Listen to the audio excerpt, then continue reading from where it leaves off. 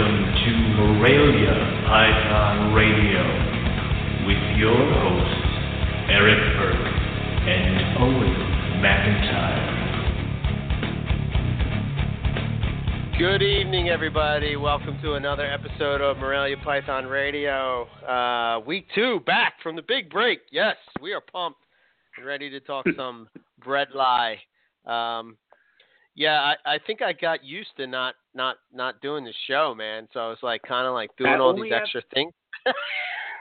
for 5 years, and then we have 2 weeks off, and you've already gotten used to not doing the show. Yeah, it's like, I don't know. It's just like weird. I don't know. I was out and about today, and I'm like, oh shit, I got to get home. I got to do the show. What the hell? Yeah. To be completely honest, I was doing the same thing. I was talking to my friend on the phone. He's getting married this weekend, so of course we're all talking like bachelor party, all that fun stuff. And I looked down at my watch. I'm like, oh shit, it is like 8:40. I'm like, I got to get down to do the show. So it's like I had to cut. I was in no hurry. I was lounging on the sofa. So yeah, to get back in the swing of this thing, I guess. Jesus. Yeah. So. Yeah. Well, by next week, everything will be back to normal. Soon. Yeah. Man, there's tons of stuff that. So tonight we're talking Morelia Bredli, Centralian pythons, carpet python sister species, if you will. And we're going to be talking with Casey Cannon. Casey was the guy that I guess it's his day job, hooked up the calendars for us. Hopefully people are getting them. I've seen a whole bunch of people posting that they got them, so that's a good thing. I get mine tomorrow. Yeah. We only have Finally. a few left. Only a few left, man. So if you want one, I would definitely not wait on that, because once they're gone, they're gone. So don't want to miss out. So Southern, I guess we should hit on this too. Southern Carpet Fest announced their date, and I'm just trying to, as we speak, I want to say it's the last weekend in April, which I'm trying to get that date. I love how I love how we were included in the integral planning part of this. It's like, what's the best date that works for everybody? I'm like, why the hell are we here? All we did was pick out the date that worked best for us, and then everybody had to make plans around it. It's like, they're like, what works for you, Owen and Eric? I'm like, I don't know. So it's I guess it's subtle that they want us to come again. So they really just want you, Owen. You're damn right they do. So I just tag along for the fun. Well, yeah. I mean, got to bring the Hobbit. So but I think they want me back because they want to try to kill me again. So or finish the job that they finish what they started. Exactly. It's an elaborate plot to take me out, to put someone, I'm going to say, put someone more pro to the IJ agenda in as co-host in Morelia Python Radio. It is a vast conspiracy, and I will get to the bottom of it, I promise. So, yeah. Man, we got like 1, 2, 3, 4, 5, 6, 7 people on the line here. So I'm assuming that they're just listening in, but it's cool to see people excited about Bredli. One of them is Casey, I assume. So, right? I don't think so, not yet. Oh, correct. He'll be calling in a couple minutes. So Southern Carpet Fest is booked and ready to go. 4/29/17. It's down in Bill Stiegel's place again, which is pretty awesome. The Stiegel compound. Yeah. Yeah. The building that looks like a bank. As Owen says. That was my one of my better off the cuff things. So, every once in a while I have a good one. But it's obviously, if you didn't make it out the last one, you should try to make it out to this one. Southern Carpet Fest is an entirely different animal than the Northeast Carpet Fest. Different breeders, different people. Bill So no, Bill came to Northeast. Never mind. All right, so it just feels a little bit different, but then it's got a lot of the same things where everybody hangs out, talking back and forth about different stuff, going on about stories, and then of course it's a weekend of fun. And for you and I, to be honest, it's almost like it's a wind down because we get to go out to Texas, hang out with people, and we don't got to do shit. So yeah. I have to get bit by. I was gonna say I have to get bit by royal pythons, but that's about it. Yeah, well, that's just because you're, I don't understand how you did that, but it's one of those things where it's like we can get down there, and it's in the hands of all these guys who do the planning, and they do a fantastic job, and we just kick back and enjoy. So if you're in the area, which I know Texas is huge, but if you're in that area, you should definitely try to make plans to go to this one. Eric and I want to say we're going to try to be there, because I know you're going, and yes. I'm going to go, but I'm going to say it like this just in case I look at my finances and they're horrible. So, but soft go. Owen's going. Kind of. Yeah. We'll see. But don't let a silly thing like finances hold you back. Come on. I know, right? They only stopped me from Australia. So, there's, we had a bunch of people come in from a bunch of different places last time. So it is definitely going to be a good time. And then if you can't make it to that one, tell them about the Northeast Carpet Fest, Eric. Yes. Well, if you're up in the northeast section of the United States and you want to pop in, we're doing the Northeast Carpet Fest on June 3rd.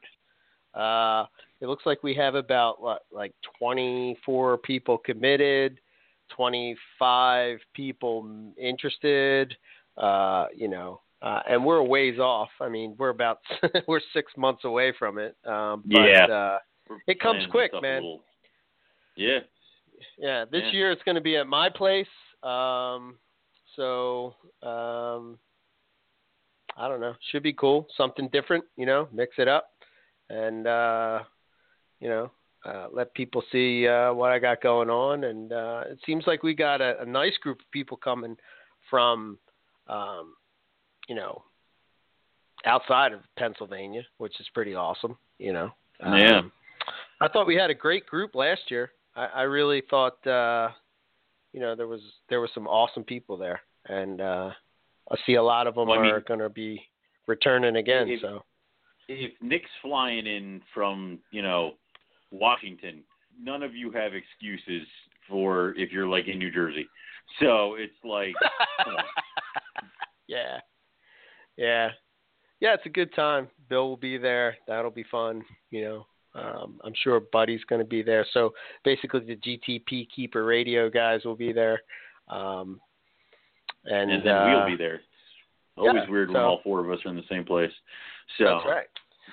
Don't have any bombs go off or anything, or I know. Morelia podcasting is over. For anybody. Done. Done. Gone. Speaking of the radio show of the year is back up on the Reptile Report. So yes. Am I jumping the gun? Were we meant to do that now, or might as well do it now? No. Yeah, I wanted to do it. Before we got Casey on. Yeah, you're good. All right. God damn, I'm good. Anyway, so the Reptile Report every year obviously does the look back of the past year and does the best of.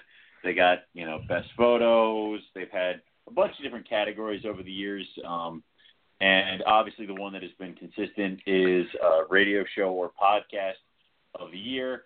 This is our God. We've been nominated four times, right?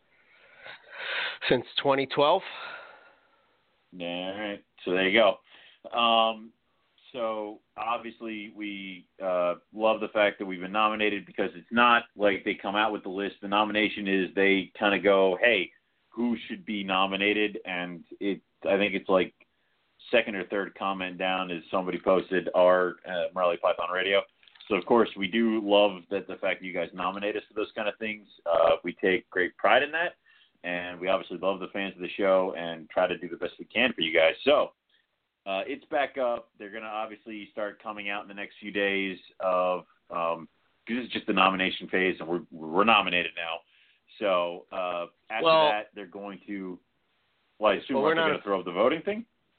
Well, we're not officially nominated. So basically what they do at this point is that they have that page, and you go and you nominate people, and then they go and they tally up. Here's the problem. You see who nominates? Okay. Here's the problem we got. The problem is that, our competitors are all ball python podcasts. All right, yeah. And so we're the only – well, there's some gecko turtle stuff there too, but – but what I'm saying is that you got to remember that ball pythons are, they're pretty huge in the hobby, so that's a lot of people. You know what I mean? Yeah. So, I don't know. It would be awesome, just if we could win it again. That's pretty awesome. That'd be nice. Yeah, you got the last trophy. I call this one, but so yeah, we need to get Owen a trophy. I know. Owen deserves nice things. All right, so it's like one of those situations where even the guy that comes in 9th place has to get a trophy. So come on, we got to get Owen a trophy. What was that supposed to mean? Anyway, I don't know. We're not. No. You and I are going to. You know how you millennials are. You all need trophies and all got to be told. I was born in the '80s. Of course, we don't know, but I was born in the '80s. When you were in college. So. I keep forgetting you're not a millennial. I'm sorry. I apologize. I take it back. Don't you lump me in with those people. You stop that. And you hit a high pitch. KJ. Apparently I can. You got to have range to be in, NPR co-host. But anyway. That's right. So at Carpet Fest, Owen's going to be singing a cappella Dear God, by the fire pit. Dear fun. God. It'll be magical. Anyway, if you could follow the links, obviously we have them posted up on Morelia Python Radio Facebook page, and a few other people have been commenting on it. So follow it through your feed. Throw up Morelia Python Radio up there. We'll get through the nomination phase, and then we'll be back to beg for you guys to come vote for us for Radio Show of the Year. We'll see if we can make it 2 in a row. So. Yeah, I look at it this way. When we win, I think we win for, the community. That's how I look at it. We're representing the part of the community and, the Morelia part of the community, and that's how I look at it. So all the breeders and everybody that comes on, I think that gives them more exposure and stuff. And because obviously if you win it, it's they kind of push it and post it, and people kind of learn about what's going on. So, it's just a cool thing. Also, go over there and nominate GTP Keeper Radio as well. I saw that they got some. For them. Yeah. Yep. So make sure you give them some love too. But I don't know. You want to jump into this with Casey or what? You ready? Yeah, let's go for it. Yep. All right. Let's do it. Casey, welcome to Morelia Python Radio. Glad to have you. Ready to talk some Bredli. How you doing? Absolutely. Hey, guys. I'm doing pretty well tonight. How are you guys? Yeah, we're surviving. I'm the optimistic one. Eric gets to play the optimistic one tonight. Yeah, so to take turns. But anyway, I understand.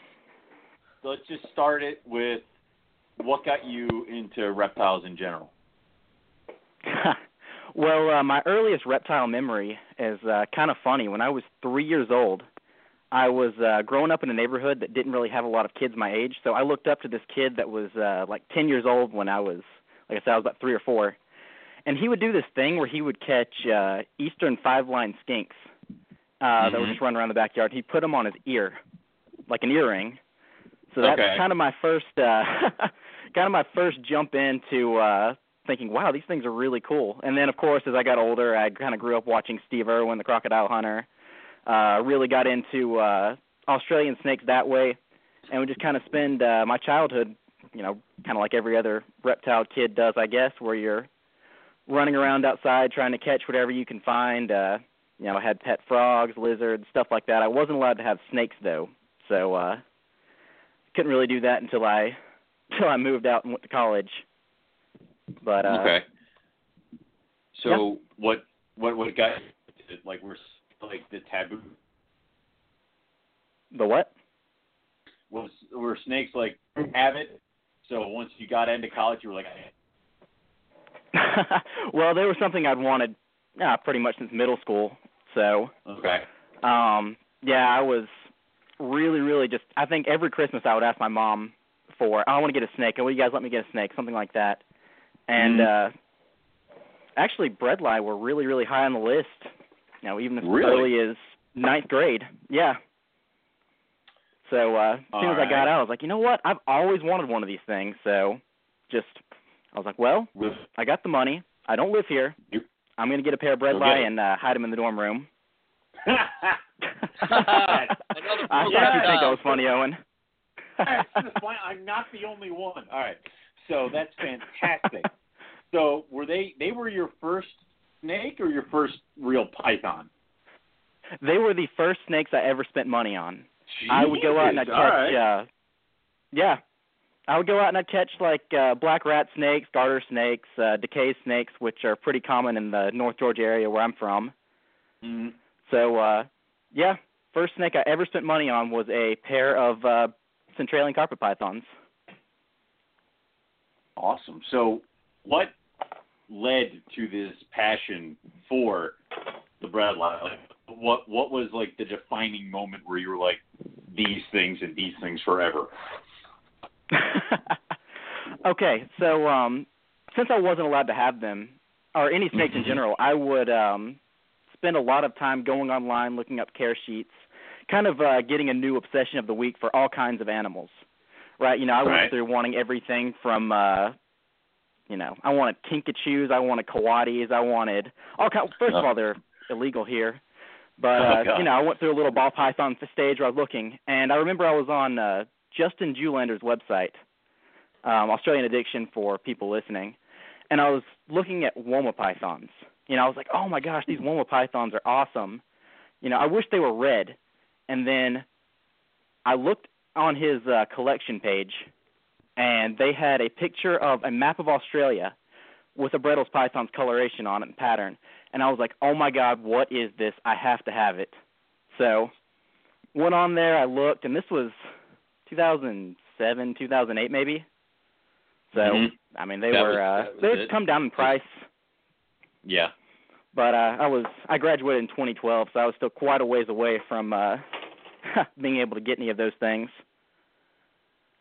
But yeah, that was my first introduction to looking at Bredli's pythons, was just Justin Julander's website, and then I kind of looked around and kind of just wanted one ever since. All right. So where did you get your first pair of Bredli from, or did you just find them on Kingsnake or something like that, or did you kind of research? Oh, they were on they were on Fauna. Okay. Really, the guy had there was a guy that had them before they got to the guy who sold them to me, and I'd kind of been putting up little wanted ads on there. I kind of, at the time, I'd had so much time to research that I knew exactly what I wanted and what I wanted to get. So I kind of put out some little feelers over there. A guy had a trio of them, which were, to this day, some of the best-looking Bredli's pythons I've ever seen. And I couldn't get them. I didn't have the money. But a couple months later, I kind of came into it, and I looked around and asked the guy again. And he said, I sold them. And, he gave me the information of the guy that had bought them from him. And so I called him up, and I basically just begged him for at least one of the animals from that trio. And he was like, yeah, okay, I don't really want to sell them, but I'll give you one, and I'll give you this kind of other male that's not anywhere near as good looking as them. So, $500 later, they were coming over to the shipping center right outside of my dorm room. That's awesome. God, that's awesome. that takes me back. Anyway, so what is your group now? Like, how big is it, and what does it consist of? How many animals? I've actually got a pretty small group of snakes in general. I've only got the Bredli pythons right now. I've got 4 males and 3 females. And of that group, I've kind of got everything you can get your hands on as far as Bredli's pythons go, with the exception of a visual stripe or anything from the Harris line. But I'm kind of working on getting some Harris line stuff coming in pretty soon. So I've got a adult female stonewash. I have a Doug Priceline male who has this kind of really cool, aberrant, reduced pattern look to him.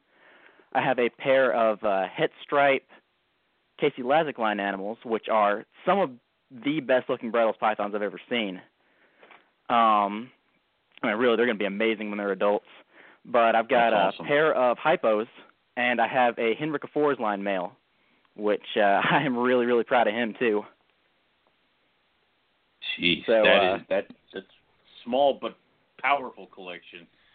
Jeez. Yeah. So are these all adult animals, or are we growing them up, or are you going to start kind of a mixture of all of them? Okay. So I've got 2 2015s. I have 3 2014s. Female stonewash is from 2009, which she's actually one of the first ones ever produced. And I have a male from 2004, which is actually one of the first. I think he's from the first clutch of Bredli Nick ever produced. Like I said, back in 2004, really? So he's going on 13 now. Yeah, he's an old guy. Wow. That's awesome though, that he's still kind of, kicking. I mean, partially I'm like sometimes the old guys, like I have a 12-year-old that'll breed with a piece of rope. So sometimes the old guys will still impress you. So what size? Yeah, I mean, I'm really hoping he'll go for me one day. Yeah. What size are we looking at with that male? About 6.5 feet, 2,600 grams. He's not enormous. Okay. I kind of keep him on the really lean side. Stonewash female, though, she is a solid 8-footer. I mean, I have an 8-foot pool table, and the tip of her tail goes all, from the tip of her tail to the head is all the way across, and her head hangs over a little bit. So she's probably like 8 foot, 8'2", man. She's huge. Wow. Yeah. Okay. that sounds like those sound like my Bredli. So yep. Yeah. Which I'm never going to let my ones I'm raising up myself get that big, but it's kind of fun to say you have one that huge. It is. Yeah, when you have that one big snake and people come over and they're looking at your stuff and it's kind of like, wow, that's impressive, And it's not even big like, say, a berm or a retic or something like that, but they're just kind of like, oh, wow, that's really, really big snake. But I think it's their head, It kind of makes them look. Oh yeah, definitely. I don't know. They got that big. When I first brought her in about 2. Oh, sorry.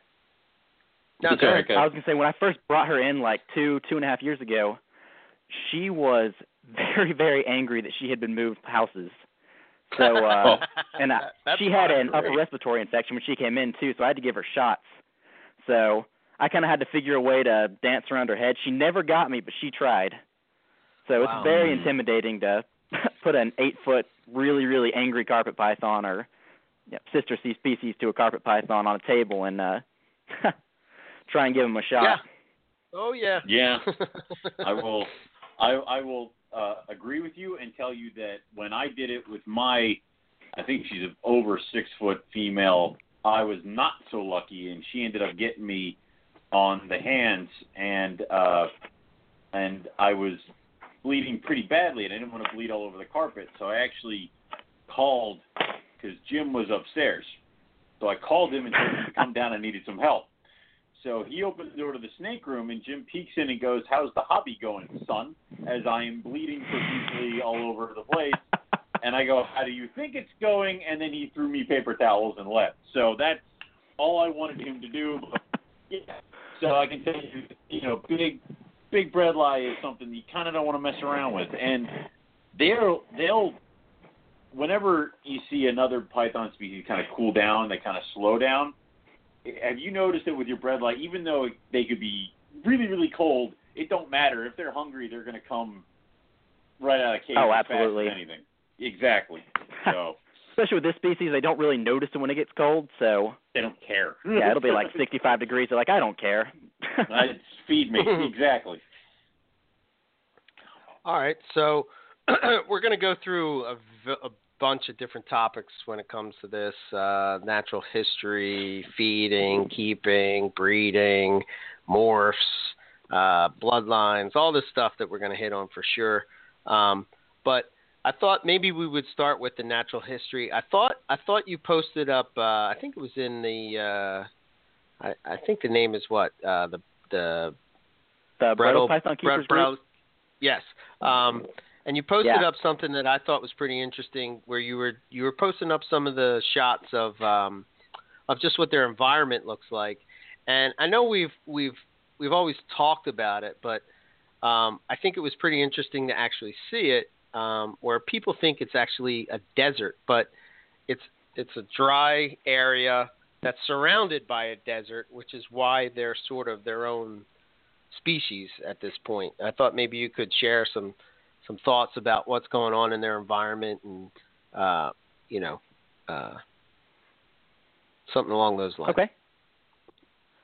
Yeah, so like you're saying, the way to think about it is Bredli's pythons are an island species, but instead of their surrounding region they can't cross being water, it is a very dry, very hot desert where carpet pythons just are not going to be able to fare well across. So they live in a region known as the West McDonald National Park region, as where it's taking up most of the area. It's near the town of Alice Springs, Australia. Right. Sorry, I got distracted by the chat. I need to walk away from the computer for a second. Welcome that to happens the a lot to daily us. struggle. You gotta just walk away, ignore them, and continue talking. So yeah. So the area is really, really inhospitable when it comes to what you typically expect a python can handle. I've been looking at the AccuWeather, which has historical temperature and precipitation data from years past, and I would see highs over there in the summertime, which over there is January to December, and you'd see highs up like 110 during the day sometimes. And if you look over at the wintertime lows, I think in 2015 there was a day in January where it got down to 27 degrees 3 nights in a row. Wow. Yeah, I mean that is cold for a python. So, and they're just out there hanging out in tree hollows, rocky crevices, which is where their habitat is in that region. They have the mountain ranges out there. They're kind of create a semi-oasis kind of thing where the rain will get stopped. Still a very dry place, but you're still able to grow a lot more tree life than you would typically expect in a desert, which is something that surprised me as I've gone through and kind of looked over the Google Maps and stuff like that where you're driving by. Right. It'll be like really, really dry, and all of a sudden you're in this like kind of savanna-y looking forest, and that's kind of the region where they're living at. And wow, I lost my train of thought. But that's where that's where the birds and stuff are coming in to roost during the wetter times of the year, which is springtime. And over there, springtime is July into November-ish. Right. I believe from what I've looked up, right now they're in the middle of summer. Okay. And you look, so the wet times of the year will come over there. The birds will kind of fly all around the areas of northern Australia, get a pretty big range of avian life, really. I mean, you look and there's common pet store birds, which I thought were kind of funny to see. Yeah, that's right. Hey, everything's got to come from somewhere, so... Yeah. Yeah, I mean, you're looking at pictures of, I follow a bird keepers group on Facebook from the Alice Springs region, and they're showing up pictures of, like, parakeets and cockatiels and stuff like. I'm like, you could find those at PetSmart. That's where they're from. Wow. So, and that's what the Bredli are out there from. eating are zebra finches, So, cockatiels, diamond doves. Yeah, so if I have a Bredli that won't eat, go to the pet store and get like 5 parakeets for like $20, and then we'll go from there, right? Yeah. Exactly. Perfect. So I've often wondered then, what?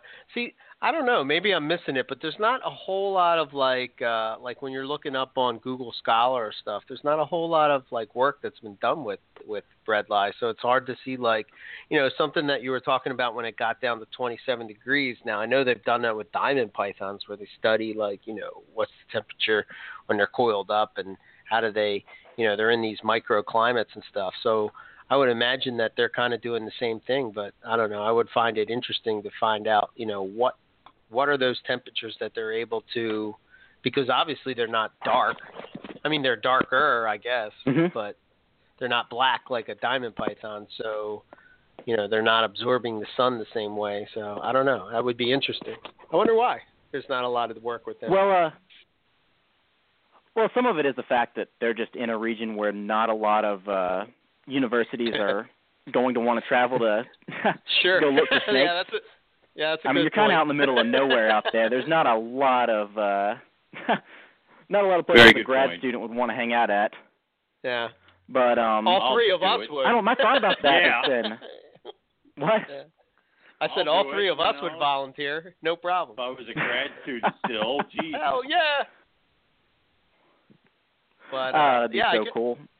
I guess I imagine that if you're traveling out that way, once you're like there, I mean, we've heard Scott before talk about his travels out, going into the quote unquote outback, and you have to have extra gas and tires and all this stuff, because if you break down, you're kind of screwed. So, So, do you think that? Yeah, go ahead. Oh, I was saying, I've always kind of wondered if they're a more mobile python species than what you would typically see with the carpet pythons, because if you think about it, you're not going to be wanting to hang out in the same spot when it's 110 degrees as you were when it's 27 degrees outside. So I kind of wonder if they have like a place way up in the mountains where they go to certain parts of the year, and then they kind of travel around the water other parts of the year. It seems to me like you'd want to be traveling a whole lot more. Right. So yeah, that kind of makes sense. So you think that they're eating a varied diet out there in the wild for sure? Birds, mammals, majority birds? Well, like you said, there hasn't really been a lot of studies on that, but judging by the amount of bird life and kind of the different size of it, I would say the bulk of their diet would most likely be birds. I mean, you've got lots of different species of songbirds that live out there that'd probably be a good meal for a younger animal like a yearling, all the way up into the black cockatoos that are probably about the size of a crow or a little bit bigger, which would probably make a good meal for a big adult female. There's also a few species that have more or less gone extinct that I think were at one point in time a really major food source for these animals. I've been looking at the Uluru National Park, and they are doing introductions of the mala, or the rufous hair wallaby, which used to be a very common animal in there, but they are a tiny species of wallaby where, from what I read on there, they are only about 900 grams as a maximum adult size. Okay. When you think about a rat being, 400 to 600 grams for a really big one, kind of makes me think that these 8-foot pythons you see every once in a while are probably munching on these hair wallaby at one time. Right. And there's a few species of, there's a few species of rodent. There's a few species of, they're called Entachinus. I don't quite know the correct pronunciation for that, but they look very similar to a short-tailed possum. Okay. And that they are probably only about 3 inches long or so, which, I mean, I'm sure that they're eating those too. There's a couple species, the Nephris geckos or the knobtail geckos. You got a couple species of blue-tongued skink. I think you have the Centralian blue-tongued skinks, which I really would like to get a hold of. And the I can't remember the exact. I think I've always called them pine cone skinks, but they're not called that. They're Shinglebacks? Or bobtail, something like that. Shinglebacks, yes, that's the word. Yeah, they have a few species of shinglebacks out there too. So I'm sure that all of those animals are on the menu. On the menu, yeah. Definitely. For a Bredli python. All right, so that, I mean, for people that, I think the important point that people should understand is, like, you know, I think a lot of times people think that they're just carpet pythons, and, you know, I guess there's still some people out there that put them as a subspecies, but they never were a subspecies. They always were a full species. You know, so, and the reason is because of, you know, they're surrounded by a desert, so there's really not a whole lot, you know, they're not coming out of there anytime soon.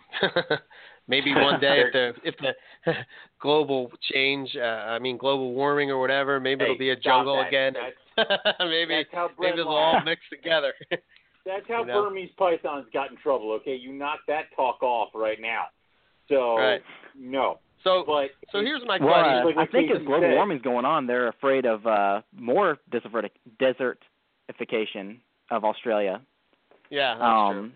Yeah. That's kind of a big worry over there. But if you're talking about the taxonomy of Bredli's pythons, there's actually quite a few differences as far as body size, scalation. They have a lot more scales than carpet pythons do. And they think that is something they've evolved to help retain moisture and kind of keep dust out between there. But their heads are very, very different looking than a carpet python's as far as just they have these little beaded scales all over it versus the kind of larger scales that a carpet python has. Mm-hmm. And almost rough scale-ish. I think very similar, like an Angolan python a little bit. Yeah. But not as bumpy. But they've also done molecular work where they've used a molecular clock, which those they kind of determine how many mutations an animal will get over a certain number of generations, and they'll use that to predict the number of mutations it took to separate two species. So they've done that, and we're able to determine that Centralian carpet pythons, or Bredli, diverged from the Spilotas about 10 to 14 million years ago, I think. So there's a big difference there, especially when you consider humans and chimpanzees split like, 6? Right. Wow. So there's, that's a pretty significant difference, really. Hell yeah. Yeah, it is. I noticed that. So this is kind of jumping around a little bit, but I noticed that when earlier you posted a whole bunch of pictures of wild Bredli in the chat, and I can't help but notice the color of these guys. So it's almost like it's the opposite of what you see with carpet pythons. It seems that, I mean, some of these are just like the first, I guess it's like the first two you posted up. The red on these things is intense. Yeah. And it's just crazy. And it just seems like, and then there's the ones after Scott's pictures. That first one is just like, again, the red is just insane. What do you think is the difference between, do you think that this is just like one of those things with like some are going to be nice and some are not, and or do you think that something else is going on? I think it's a mixture of a lot of different factors. Some of it is the fact that they're getting a lot more ultraviolet radiation out in the wild. Some of it's kind of picture taker bias, where you can find a subpar animal not post a picture of it, but you find a really great one, that's the one you're going to put online. Yeah. Some of it's the fact that there really hasn't been a lot of selective breeding work done with Bredli. They kind of had a similar curse to Womas pythons, where when they first came in, they were really, really expensive. I think Bredli, when the first clutch of them, I think was worth $10,000 each or something like that, something crazy. Wow. which means you're just going to take whatever you can get whenever you can afford a pair. You know, you're not going to be trying to pick out, oh, this is the nicest one, this is the second nicest one, I'm going to try and breed these two together. It's like, well, I have two of them now. I spent $10,000, here's my bragging rights. Yeah. And as price has gone down, as price has gone down on them, they just kind of went the same way Woma pythons did, where they're just not exciting versus, you know, jungle carpet pythons, which came in here, they probably came in here at $50 a piece. And people saw that and said, I'm going to start breeding that. And you get to where you are where people back then were able to kind of look through several of them and say, okay, well, I want this one and this one. They're going to breed. I'm going to hold back the best ones here. Do you think that also the fact that Bredli are in a different breeding time frame than, say, most of the other reptiles that are bred, or I should say most of the other pythons go? You know, I mean, here in America, most of us are November, December, cool down, January, cold, you know, February, March, warm back up, getting clutches in April, that kind of deal, whereas they're completely different. Do you think it just took people a long time to figure that out, maybe, or? Maybe. I think Casey Lazick, who was the first person in the U.S. to breed them, was fairly successful. For the first several years, he had mature animals, but I'm sure a lot of people kind of want to put quite literally every snake in the same box, where you know, you have to be here, you have to be kept at 80 degrees with an 88-degree basking spot, and then for wintertime I'm going to cool you down to 72, and then you're going to breed sometime in, you know, December. And with Bredli, that's just not what they do.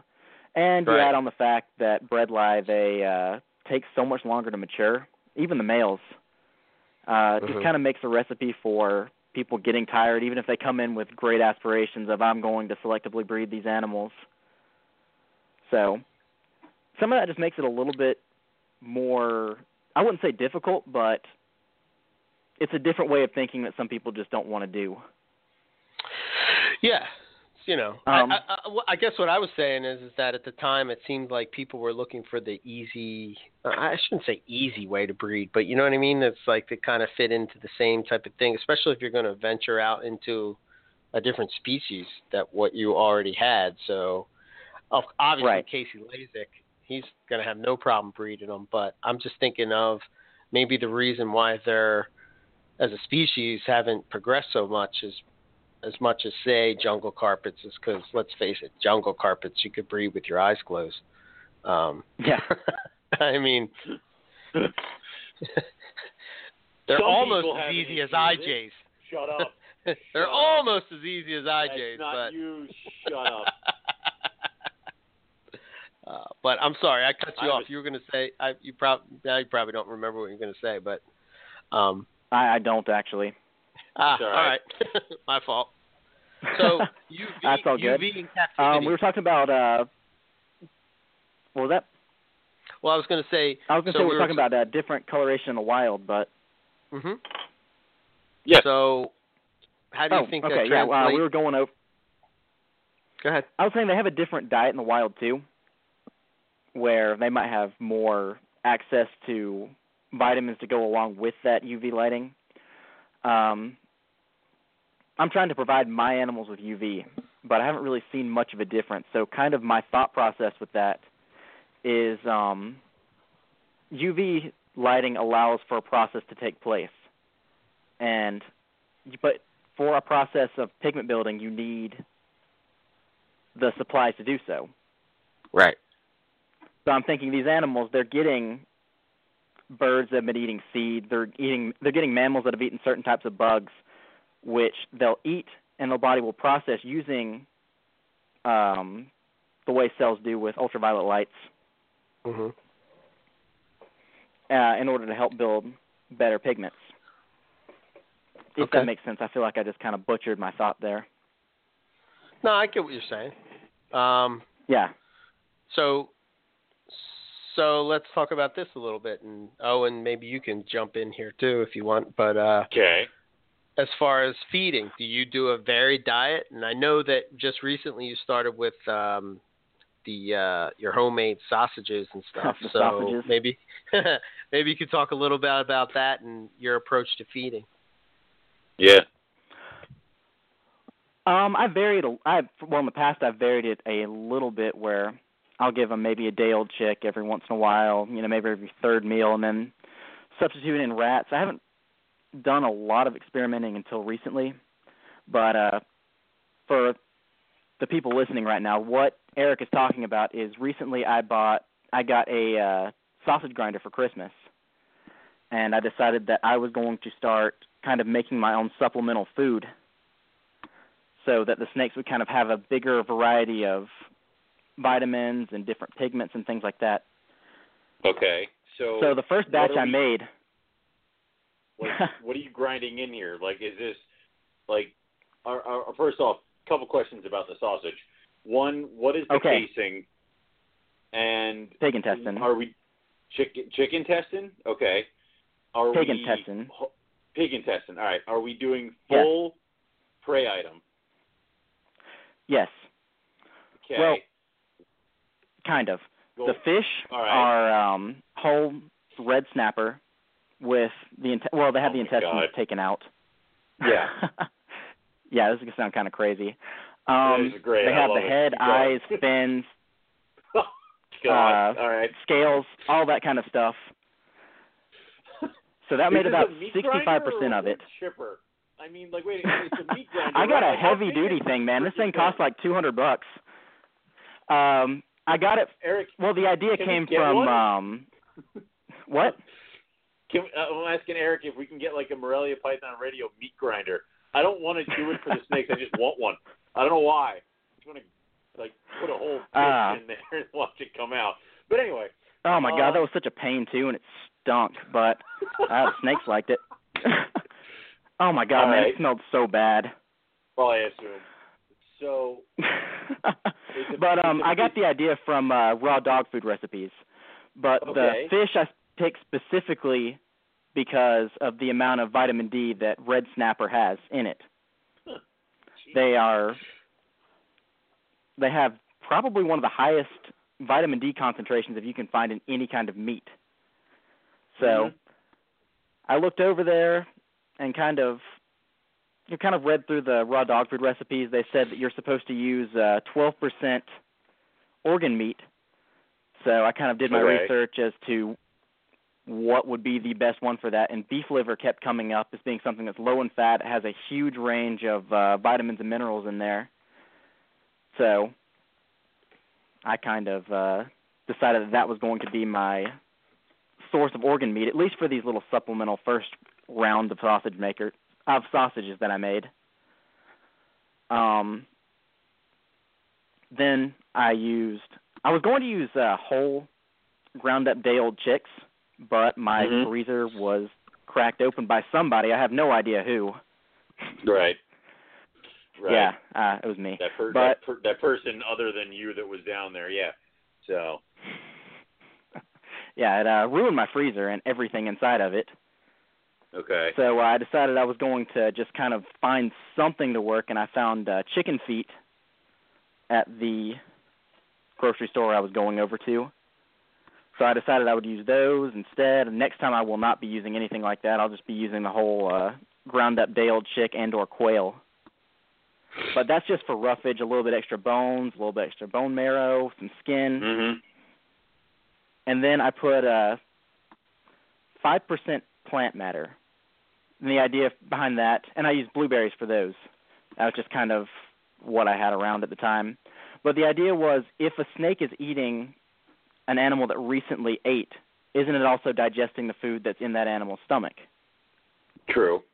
So I don't really know how well they're able to digest plant matter. I don't know if anybody's ever gone through, so I kind of kept it a little bit lower. But blueberries were kind of picked because they have a lot of antioxidants in them. They have kind of a higher vitamin range. But there's not a lot in there. Okay.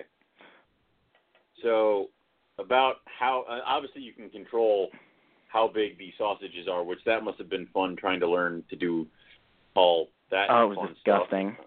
Yeah. It was so me gross. Of my days with a pinky press. But anyway, so you've made the sausages, and obviously so far you've been making what sizes?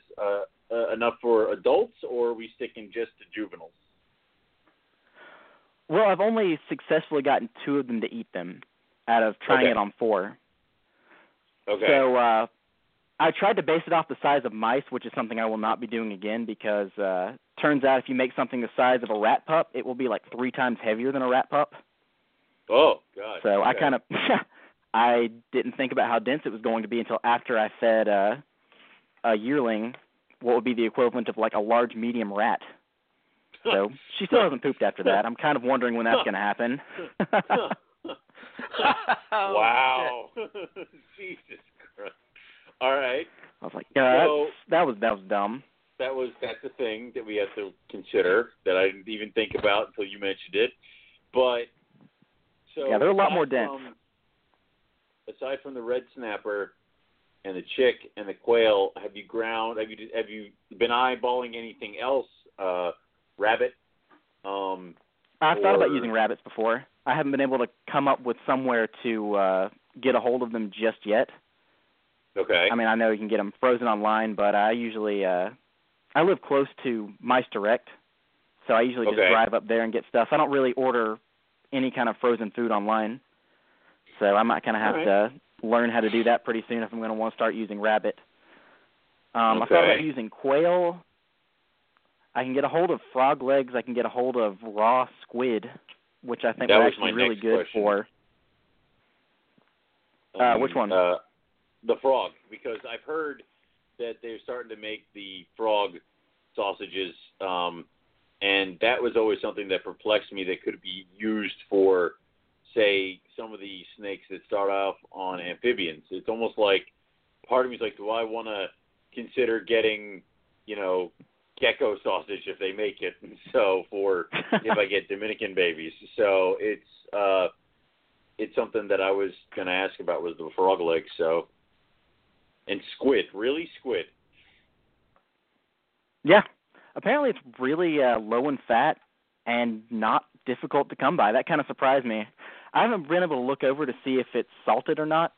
I just kind of walked through the Asian market and realized there's a lot more fish available than I thought there would be. That depends on where you're getting it. You guys are giving me flashback to when I first started in the supermarket business. I mean, I had to grind up fish all day long and grind up ground meat and all this kind of stuff and make store-made sausages. And, oh my man. God. Good times. So, but I'm really trying to look into the vitamin content of a lot of that stuff. Like I said, I'm not going to be one of those guys that only feeds this. It'll probably be like maybe a once a month, maybe every 3 weeks or so kind of thing for younger ones. Like I said, I've just kind of picked these prey items for their vitamin content and fat levels as of right now, which is why I picked beef liver too. Kind of gives you a little boost of vitamin A and all kinds of minerals in there. Now, are you worrying about things as far as like if it's grass-fed or organic or if there's hormones in it or anything like that, or just it is what it is? That is something I looked into. I tried my best to find just raw, unprocessed things like that. There's a butcher shop down the road, so I think I'm going to ask them. That's probably your better bet. Along with taxidermy shop, so I can get some venison pieces. Oh, that's probably a good deal. Like, that probably, but it's like you're gonna get like the hunks that you're gonna have to like pick it up with a shovel. So I'm curious about like your thoughts of what you hope to accomplish. Are you doing this for? You think it's just overall better health, or are you trying to see if it affects the color, the pigment, or what are your thoughts? Or just trying to get it as close to what they would have if they were in the wild? Well, I got the idea listening, for one, to Nick Mutton's show with the guys from the Reptilinks, and also listening to guys who keep black-headed pythons. Mm-hmm. So I kind of wanted to experiment, because that's something I want to get into one day. And since I don't have them now, I figured I'd try and see if the Bredli would take it. Right. Right now, it's just kind of as a supplemental food. I just want to see if it's going to make their colors a little bit better, see if there's any kind of difference in the way they act. After going through the process of making it, I don't know how much more I'm going to really experiment around with it. I'll probably try it a few more times, but they're kind of a pain to make. Yeah. And it's definitely not a thing that I would recommend for the squeamish. So, hell no. So here would be my next question. Have you ever thought of just using supplementation? I have. I've wondered a couple times if you can just inject a rat with liquid macaw pellets or something like that. Liquid but I don't know. Macaw pellets. Why liquid macaw pellets? I couldn't find another liquid vitamin, to tell you the truth. I've kind of done little bits of research on it. Oh, man.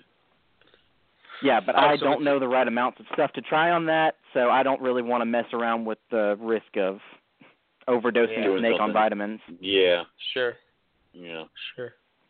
Because, I mean, a couple of these things, especially vitamin A, is pretty toxic whenever you ingest too much of it. I think I'm curious what you guys think about this.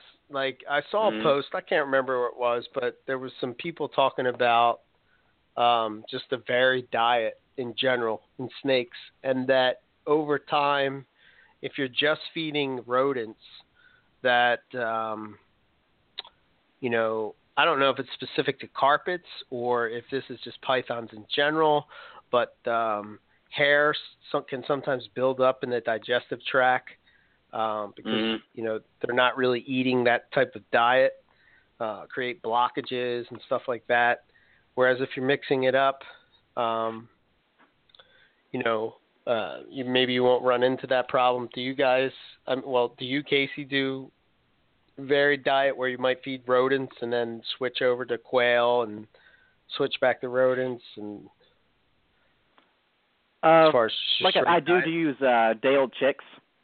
Okay. I haven't found a good source of quail yet. Okay. I'm sure if I looked around just a little bit more, I'd be able to find somebody that breeds quail near me. But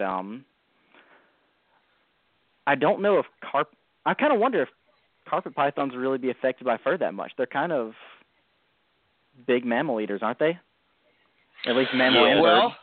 I'm sure with something like eastern hognose or indigos or something that's naturally kind of a reptile eater, I bet you'd have problems with that, but I thought the same thing, but I think it was one of the guys from the Reptilinks that actually commented about somehow it, you know, like I said, creates over time could create. I mean, doesn't necessarily mean that all snakes will fall into that, but you know, I don't know. Maybe it's because it's a different rodent. I don't know. I'm just different kind of fur or something like that. But it's like I personally haven't had that problem. Have you guys? I've never had that problem.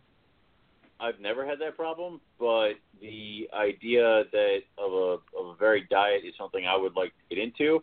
But I'm too chicken shit that I'm going to get them caught. Like they're going to be like, I only want trout now, and then I'm going to be like, well, shit. So it's I don't want to do that, and the one species that I definitely would want to kind of push towards that would be my white lips, because they're the only ones that I have that cough up hairballs. And part of me is like, I don't know if pythons are supposed to do that, or if that's just, you know, a product of you eating an animal that doesn't agree with your internals. So I don't know what's going on with that. So if I could move the white lips onto something like that, I would love to. But so far, there hasn't been a problem, and I'm probably not going to do anything until, you know, one arises. So, yeah, I've heard of white lips doing that before. It's kind of strange. No, Candoya apparently cough up fur balls too. It is the weirdest thing. And Candoya, they're mostly frog eaters in the wild, aren't they?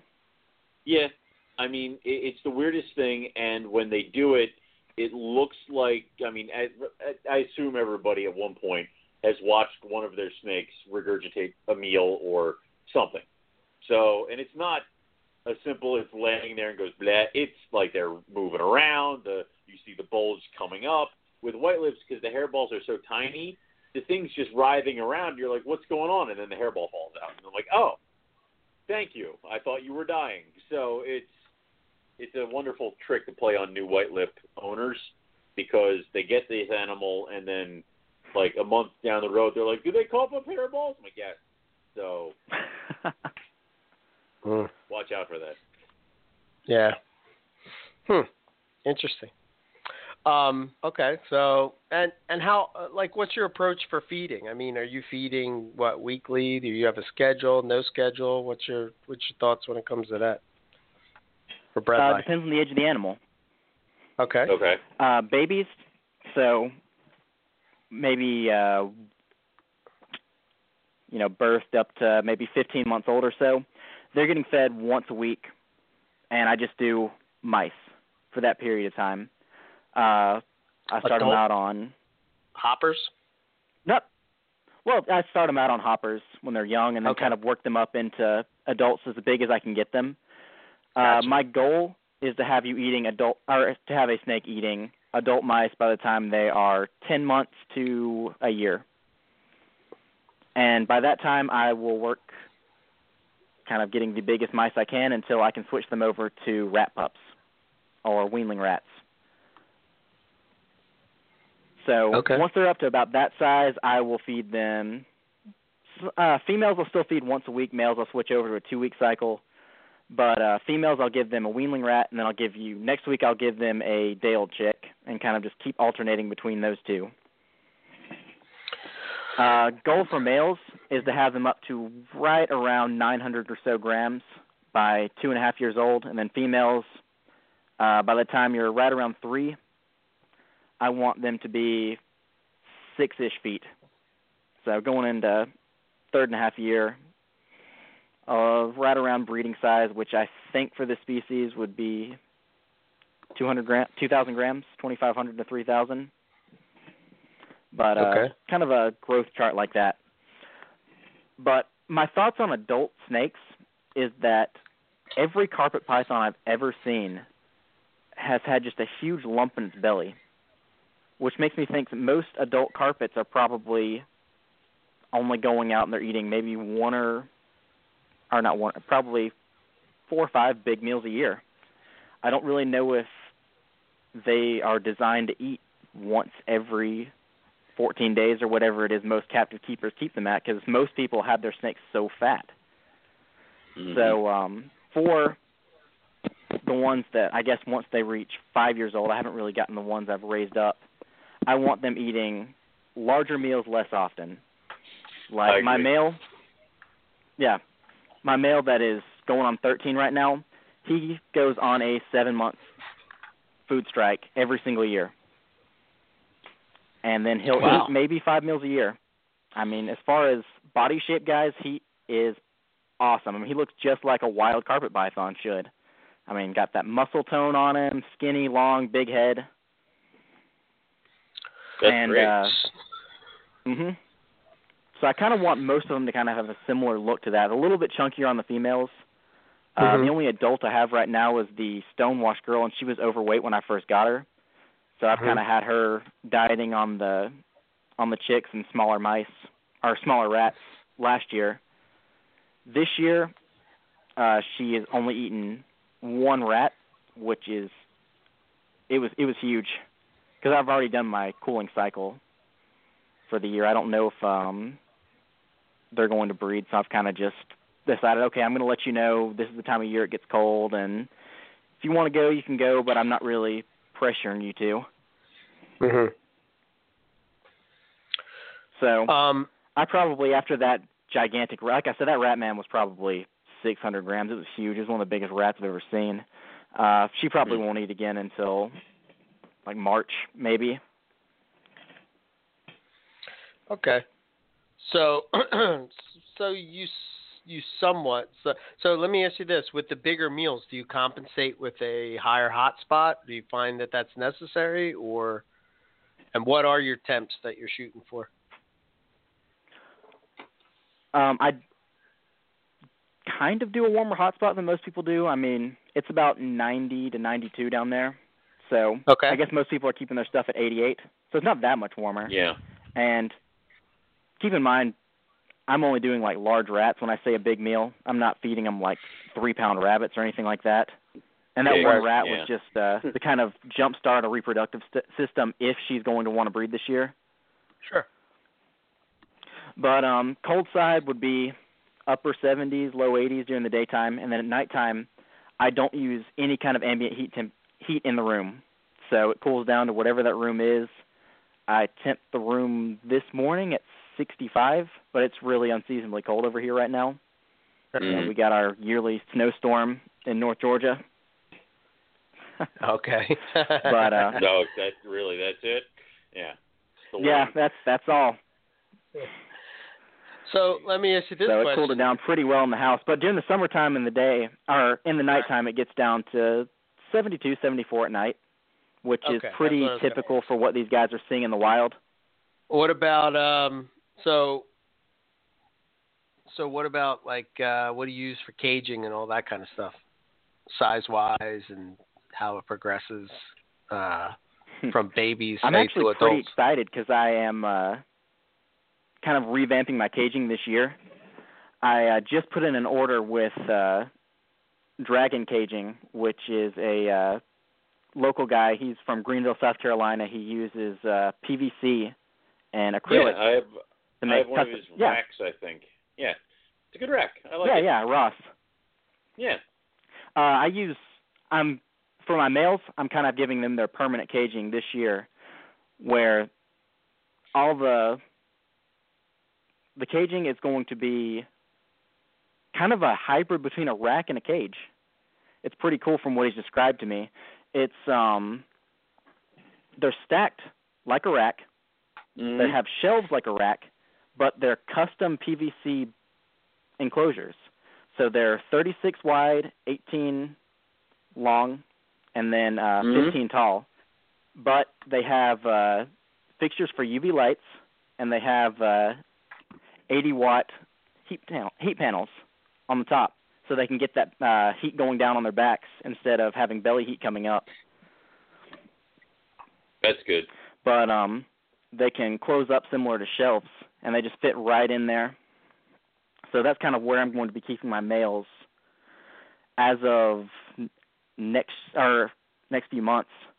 But right now I've got the cages from him.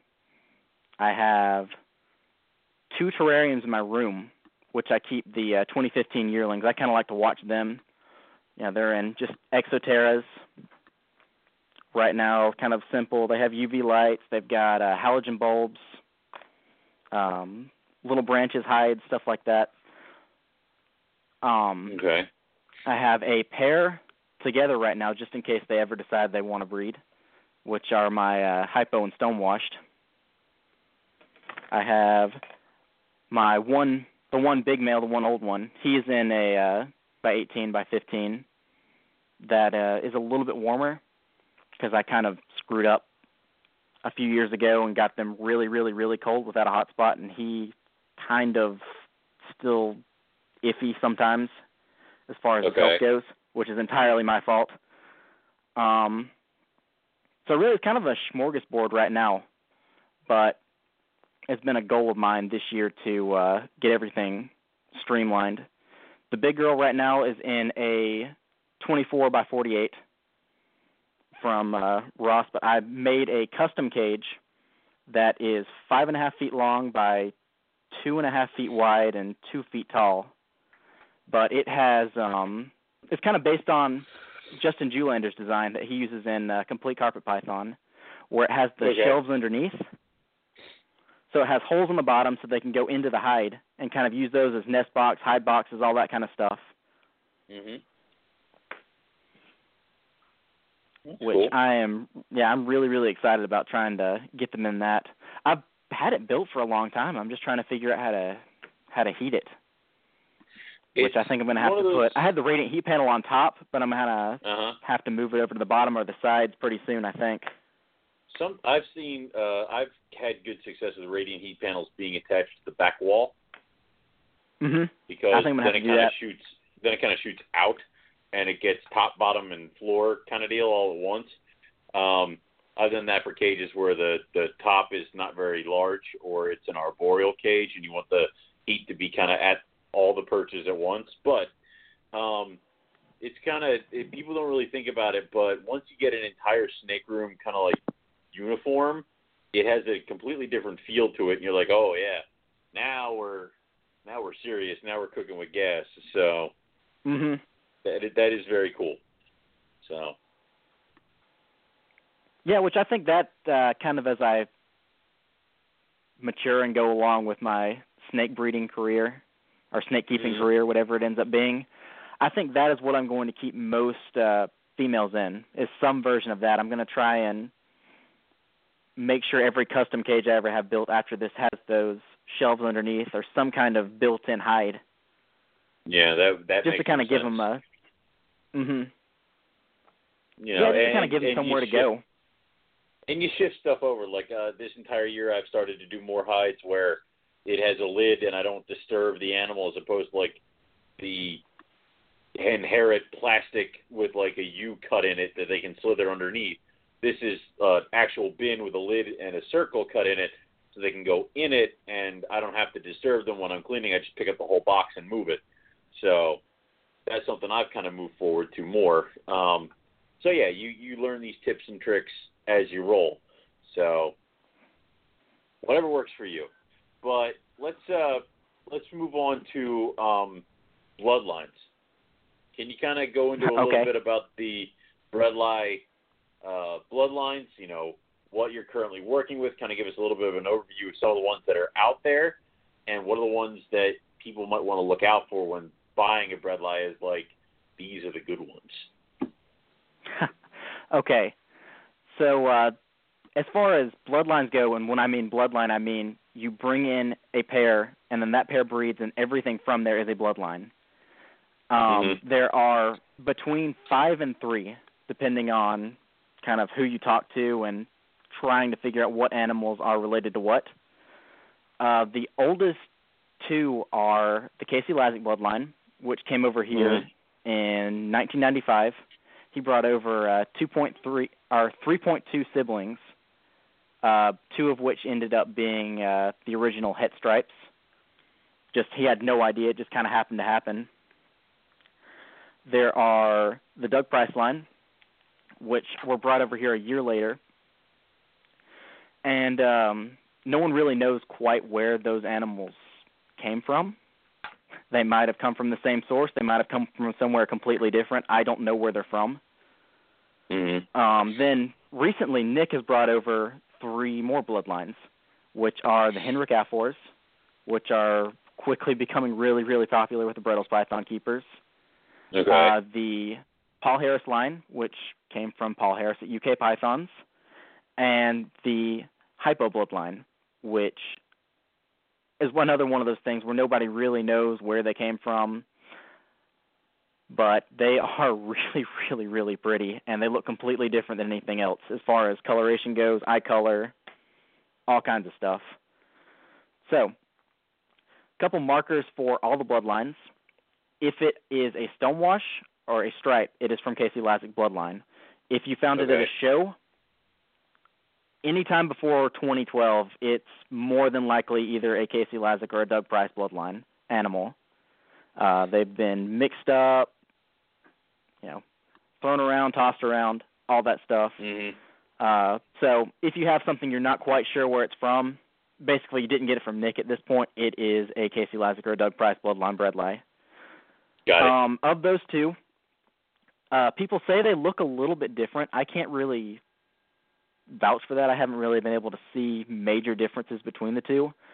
The Doug Price line, from what I've seen, they do have a habit of throwing these really cool-looking, aberrant, kind of reduced pattern-looking babies, which has kind of proven just to be a polygenic thing. Okay. Yeah. which that's kind of what my male looks like. That's part of the reason why I was so attracted to getting him. So obviously, like, we're not talking the black that comes in from the tail, right? Or are we just talking more black where it goes higher up? No, I'm talking about the cream-colored stripes, the bands going down them. Some of these things looks like somebody took 2 erasers and went down the back and just left like a dotted line and some side, and some side stripe stuff. Okay. Yeah, they're really pretty. I'm kind of trying to track down as many of those as I can, just to make a little selective breeding project. Yeah. All right.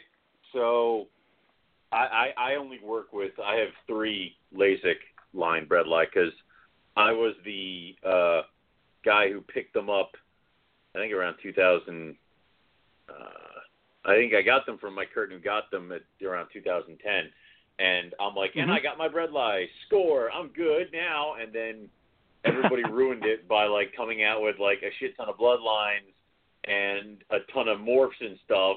And I'm like, well, crap, now I need, like, hypo stonewash and other things like that. So it's like I thought I closed the book on that stuff. So aside from, like, putting aside the hypos and the stonewash and the stripes, is A4's definitely the one that everybody kind of wants to everybody's kind of gravitating to is the Bredli?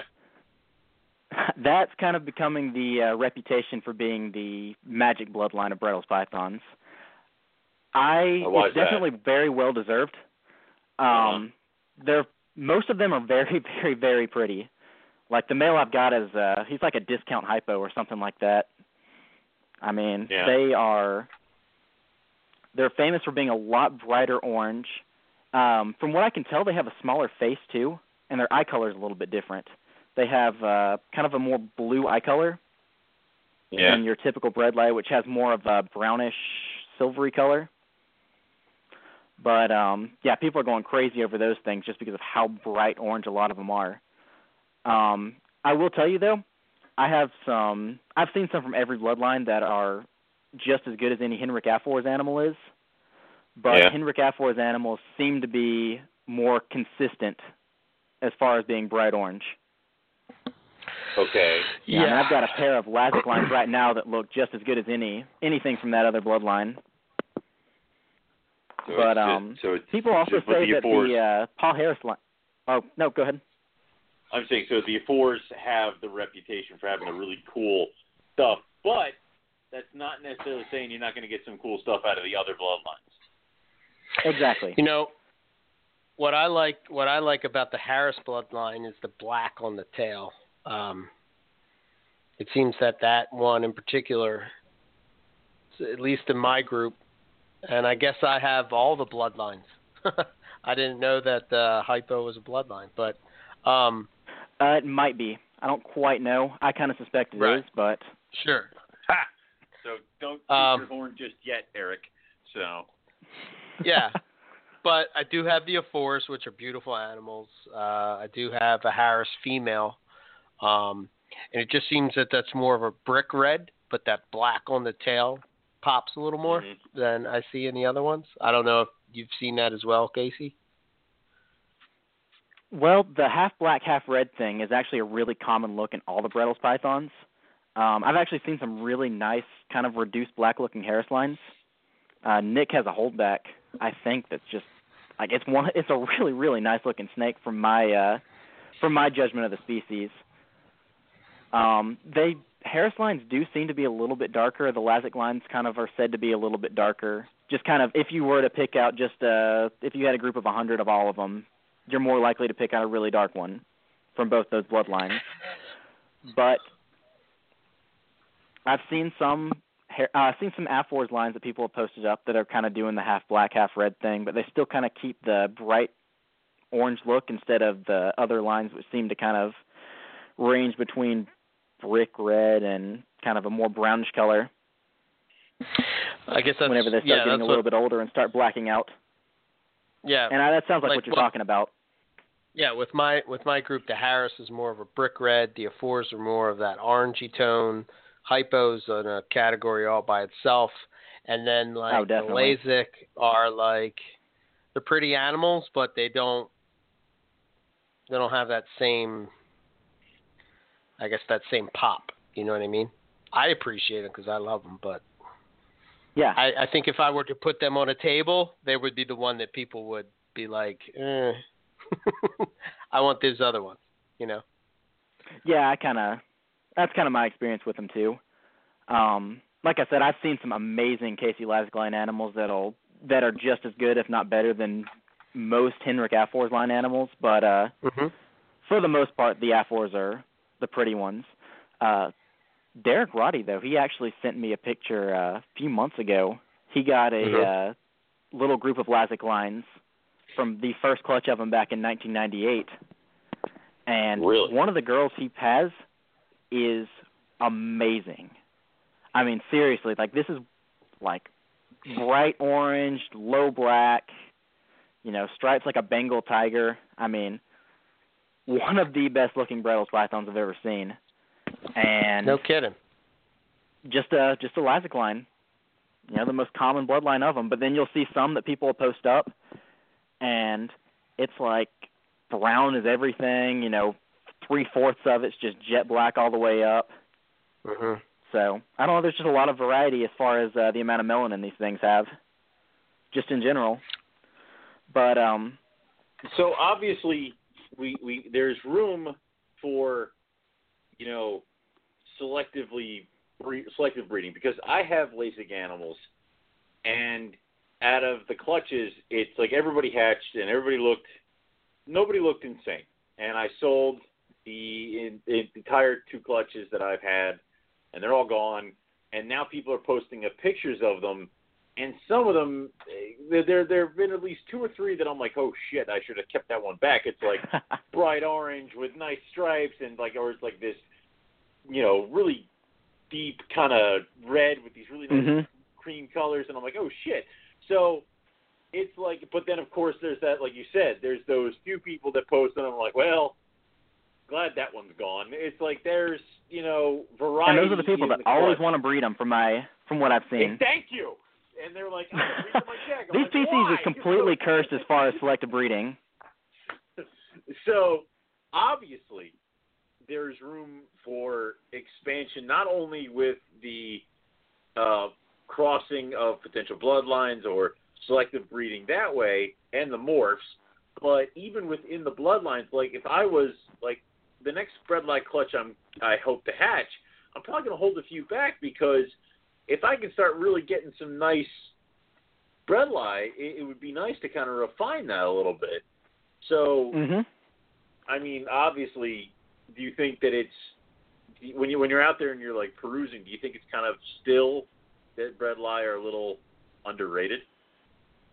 Oh, definitely. People aren't giving them their just dues. I mean, so. Well, think about it like this. How many guys have you interviewed where somebody will have 15-plus female jungle carpet pythons?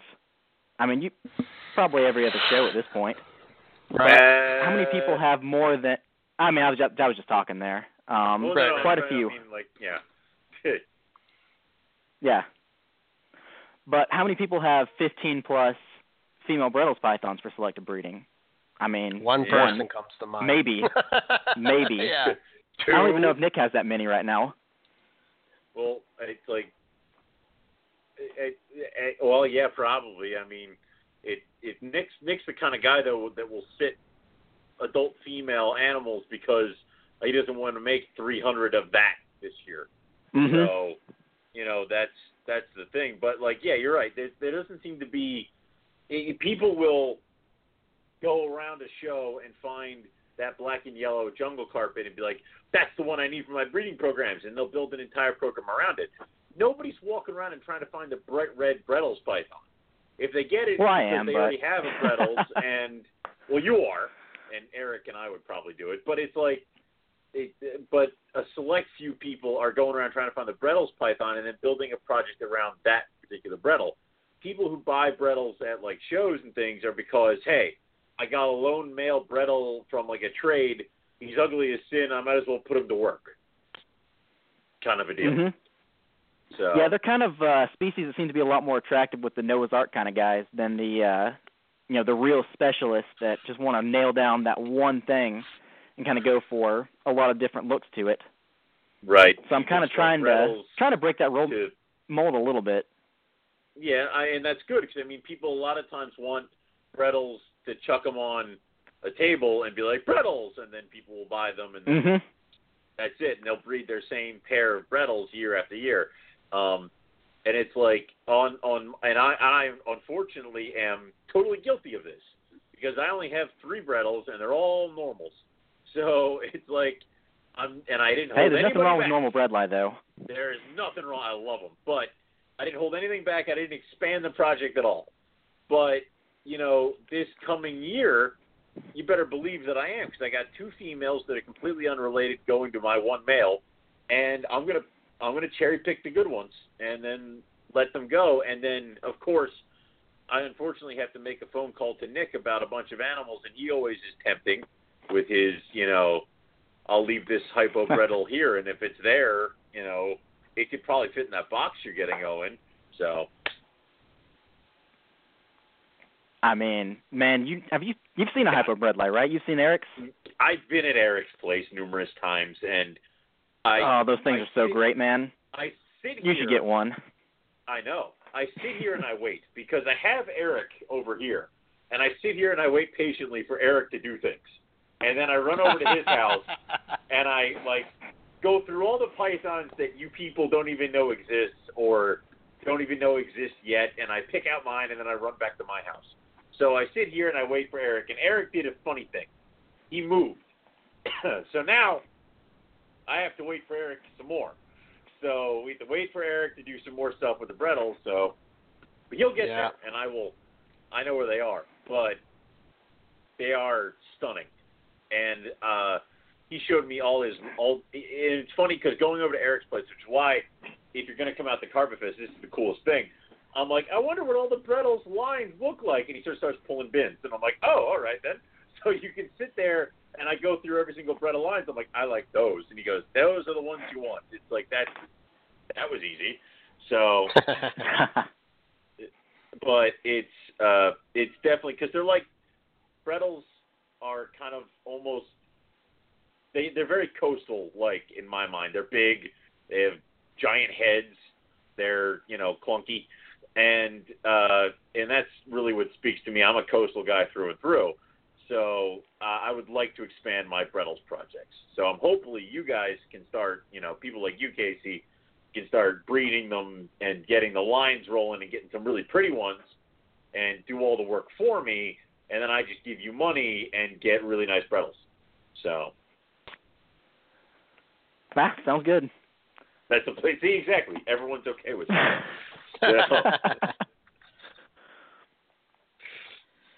But so, go ahead. I don't even know what I was going to say. I was going to say, go ahead. What about morphs? So obviously we talked about the hypo. We hit a little bit on the striped. Then there's the stonewashed. But there's all these. I don't know if you guys remember that hasn't been proved out yet. Melanistic type Bredli. I don't know what the heck happened to that or where that is, but I posted a picture in our little group thing there. But that's pretty interesting looking snake for sure. You know anything on that? Have you? I'll be honest. That's not quite my thing as far as looks go. But apparently there were 3 of them. Really? Okay. Yeah, there were 3 of them apparently, and the last I heard, which I was kind of perusing through the Aussie Pythons forums today, and last I heard, the guy that had one of them, he was trying to find a very similar-looking female to breed him to, which doesn't make any sense as far as trying to prove out any kind of a morph or anything like that, but that's kind of what that guy's been doing with at least one of the 3. But they've been around for a long time. I mean, I think they're like 2007, some of them. Aren't these in the UK? I thought they were in the UK. I don't know if those there's are something definitely similar. in Australia, unless I've heard different. There's a reduced pattern. There's a quote-unquote reduced pattern line of them in the UK. That picture I just sent over to the chat, that was from a guy in the UK. Seriously, oh God! I didn't know that. So, all right. So, obviously, they popped up in Australia, and one magically appeared in the UK. We've seen this before. No, these were sold. They were sold. Well, I shouldn't say UK. I should say Europe. But these were sold. All right. I remember somebody else had them. Then they went and sold them. And I can't remember the name. I have it written down somewhere. But they were kind of like this new carpet python breeder that was over there in Europe, and I never heard of them. And I know they posted over on MP. So this was a while ago. That's what I'm saying. And then must have been a while they got ago. sold, and I don't know whatever happened to them, but they were interesting for sure. You know more than I do then. Last I heard they were in Australia. But I know that there's a guy down there that is working on a melanistic Bredli project. I don't know if it's the same one that you're talking about, but that I've heard. And apparently those animals, they start out kind normal. of like a weird-looking normal, and then they fade into that kind of black, greenish thing. It's just like poison ivy. That's annoying. It's very different than poison ivy, though. I mean, this thing completely loses its stripes. Yeah, but everything. Yeah, but what I'm saying is that there's a gene in boas that, it's like I know. As the animal ages, it gets it, and now it's like two species of snakes, so I don't know. Black-headed pythons do that too. Some of them do, right? Sure. Yeah, I mean, any morph that comes, calico in Dominican red mountain boa doesn't start showing up until they turn like 2. So any morph like that just pisses me off, because then I don't know what the hell to do with the little one. Don't know what to hold back and what to let go. God damn it! So I already hold them all back. With holdbacks now. I can't. Yeah. Not all of us are crazy, but part of me is like, that Bredli morph does nothing for me, because you've taken everything that's cool about a Bredli and deleted it. It's like that's completely where I am with it. Now I'm not saying that it couldn't become something, because who to say that wouldn't become if you bred that to some hypos or some really good, red Bredlis that wouldn't become bright red fading to black, then I'm like, all right, now I'm on board. But right now it's I got nothing for this one. But man, you guys got no imagination. Cool. No imagination. Shut up. That's what I pay you for. You're my imagination. Jeez. But shut up. I guess the Frankenstein in me is like, what can I do with this? Imagine gross. An albino cross with a diamond. No. Yeah. No, I don't mean crossing it to other carpets. I'm talking about keeping it in the. My feeling on that. I know. Yeah. I know. That's the line you don't cross, or that's my line I don't cross. Yeah. There's that line, but it's I don't know, but it would be cool to see it come to some kind of fruition, just because it's another potential project at this point. And I would like to see what somebody would do with that, like Eric or Casey, if you guys could cross that into your hypo lines. That'd be cool to see what it mixes with a stonewash. Exactly. Mm-hmm. If you don't get it'd probably be white animal, and then red and then black. Exactly. That'd be kind of neat. It'd be kind of cool if you kind of get this animal that kind of goes from, I don't know, hell, you can even have it a really heavy pattern stonewash. It just starts fading to black after a certain point, and it just is flat. So it would be very cool. But I don't know if we've ever heard anything from it. And the other thing is that there should be new combination morphs of Bredli coming out in the next couple of years. Yeah, I'm working on that, but they take a long time to mature. Yeah, because we got to be working on hypo stripes. Hypo stonewash, then striped stonewash. I'm trying that this year. Then hypo striped stonewash. Then I think that's pretty much as far as we can go, right? Currently.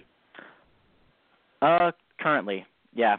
Currently. And I don't know. I'm kind of curious to see what a stonewash stripe will actually look like. It's either going to be a really, really cool thing, or it's going to be something where it's kind of just meh, which I kind of feel that way about the stripes to begin with.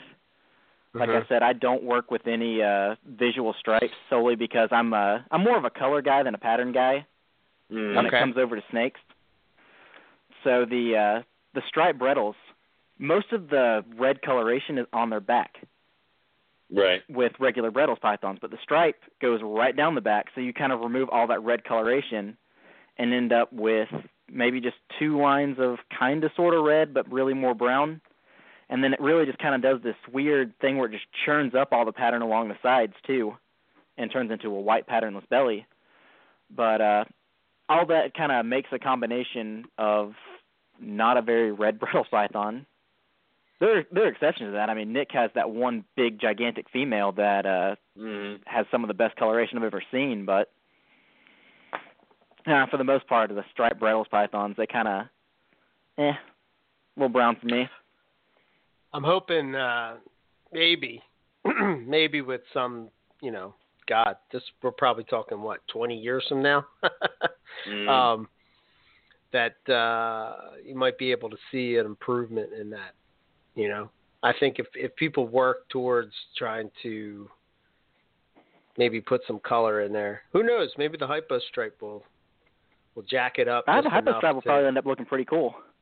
Yeah, maybe. I mean, yeah, there's potential. So, well, that's the cool thing. But okay. So, well, go ahead.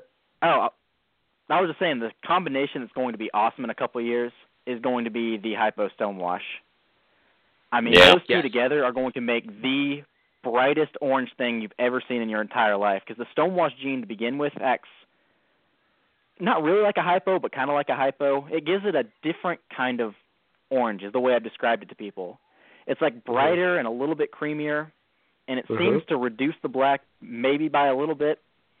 Not enough to call it a hypo, but we'll say like 20 to 30% of the black kind of goes away when the stonewash gene is put on a Bredli's python.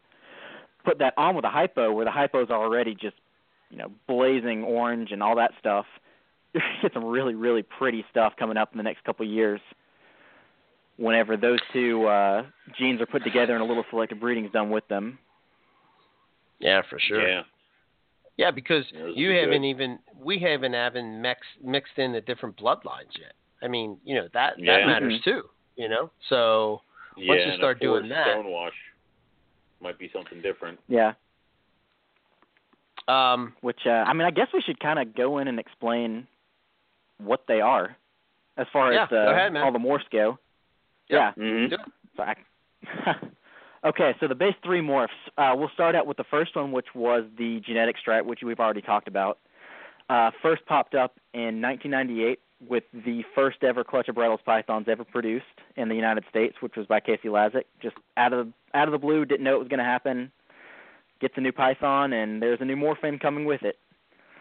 But what it does is it makes a dorsal stripe down the back using the cream pattern from the little banded stripes most Bredli's pythons have. And the side patterning of them, it's very broken, granity along the sides, with red stripes going up along the top dorsal stripe. Takes away all belly pattern, which is kind of neat.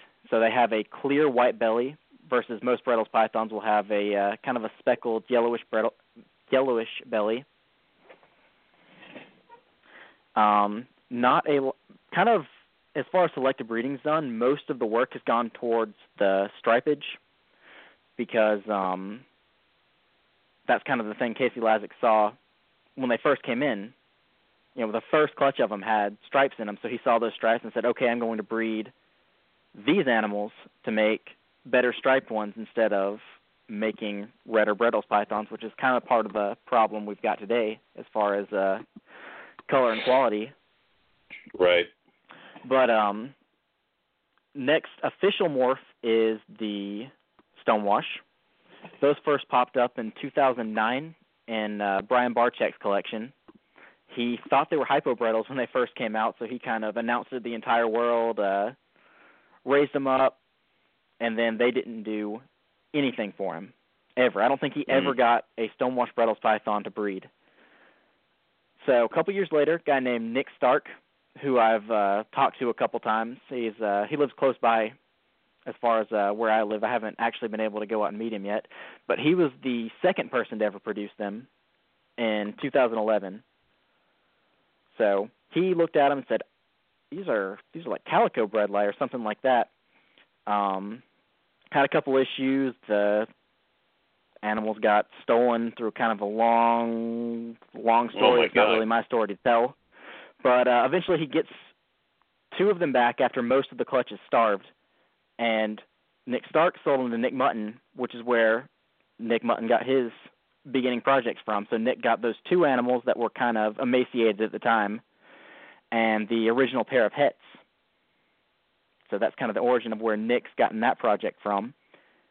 And he only recently has been able to been getting it rocking and rolling along. He had a clutch in 2013 where he only hatched out 1 male, I think. And then he had another one where he kept back all the stonewashes. And then really in 2015, I believe, was the first year where the stonewashes were ever available to the public. And like I've kind of mentioned before, that morph, what it kind of is it's a mixture between a lot of different kinds of morphs, actually. It works a little bit like a piebald, a little bit like a hypo, a little bit like a something that increases pattern in the front. So you can tell them most easily by the head will look completely normal, and then about the first third of the body past the neck will be just completely scrubbed down. I mean, it looks like somebody took a sponge and just kind of patted it a couple times and just erased all the pattern there.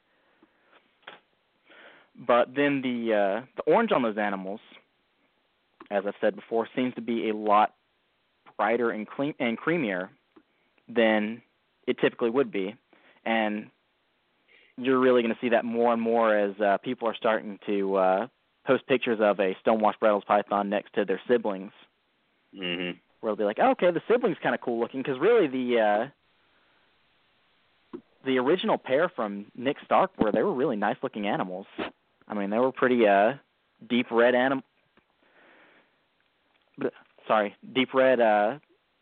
Bredli's pythons that really kind of lacked a lot of black.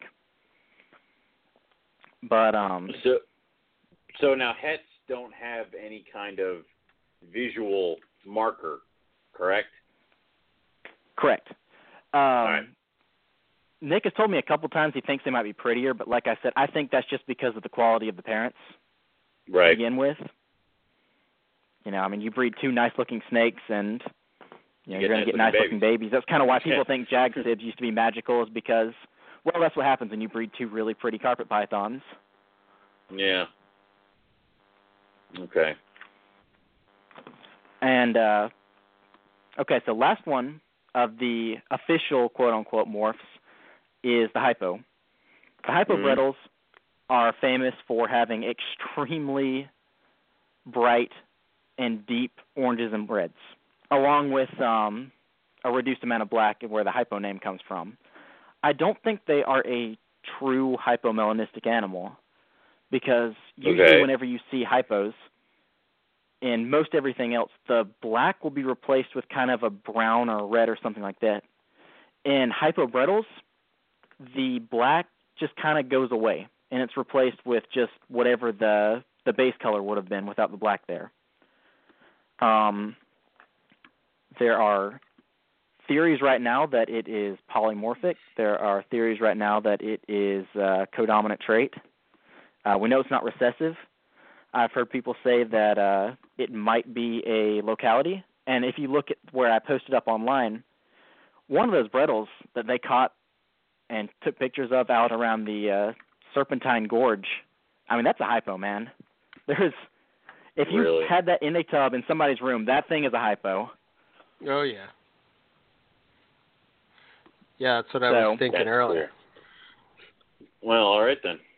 So basically, no more breedings of hypos need to happen before we can start pinning down what this thing is. Okay. Yeah, Nick's trying to prove that out right now. He bred his male hypo to a female stripe to make hypo het stripes. And he said all of them came out very hypo-y looking. All right. But, he's got to breed the hypo het male to one of his siblings and probably another unrelated female to kind of be able to tell for sure exactly how the hypo thing works. But See how it goes. my theory on it is that it's I think it's a polymorphic thing. I think there's a lot of genes going in, kind of like the tigers and everything like that.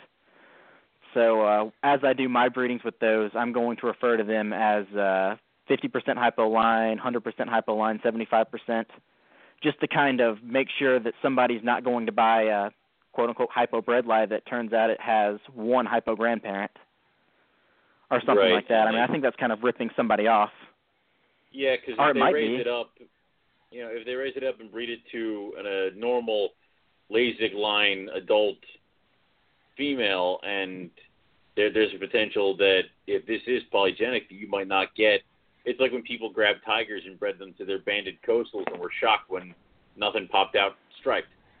So. Right. And, I mean, that's kind of where I think hypos are going to go to, is that unless somebody comes along and says, okay, you're not really selling true hypo Bredls, you're selling 15% hypo Bredli or something like that. Yeah. No one's going to say anything. It's just the price on is going to drop because the definition of hypo will shift. Because right now it means an animal with almost no black striping on it whatsoever. But I've seen pictures in Australia where people are posting up animals that look a lot like my Henrik Afor's animal, which what he looks like is he's just a really, really bright orange Bredl's python, but he has black outlines on every single one of his bands, which in my mind makes him a perfect-looking wild-type Bredl's python. But I've seen pictures in Australia like, oh, yeah, look at this, my new hypo. I'm like, that's not a hypo. Mm-hmm. But they do gain a little bit of black as time goes on. Right. I have noticed there's kind of two distinct looks to them. Okay. My male is kind of the first type where he had, up until really, really recently, he didn't have a black scale on his body. I mean, not anything like that, but he wasn't as bright as some of the other ones I've seen. My female, on the other hand, has kind of gained some black outlines towards the last third of her body or so, and has always been just way brighter than any Bredl's python I've ever seen before. So there seems to be kind of, I don't know if that's just part of the polygenic look of it, or maybe it is a codominant thing, and my male is a super and my female is a het. But time will tell on that one. Yeah, maybe. Who knows? And I've kind of seen that trend with other people posting their stuff up, too. We'll have animals that are not quite as bright as, say, my female is, but they don't have any black on them. They'll be more like a brick color. Yeah. Right. And then you'll see some people post them up.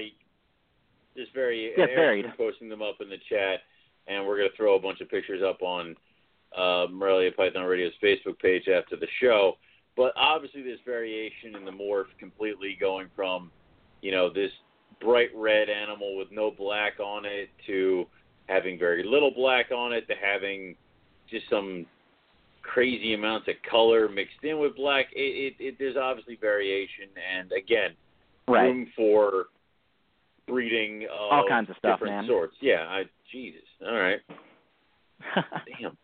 And I've also noticed some of the hypos, they have almost they have that kind of reduced patterny look I was telling you about the Doug Price lines will occasionally have. Yeah. One guy, as of right now in the United States, only Nick Mutton and one other guy have produced a clutch of pure hypoline Bredl's pythons. And one of the ones the other guy did, it's like almost a perfect stripe, man.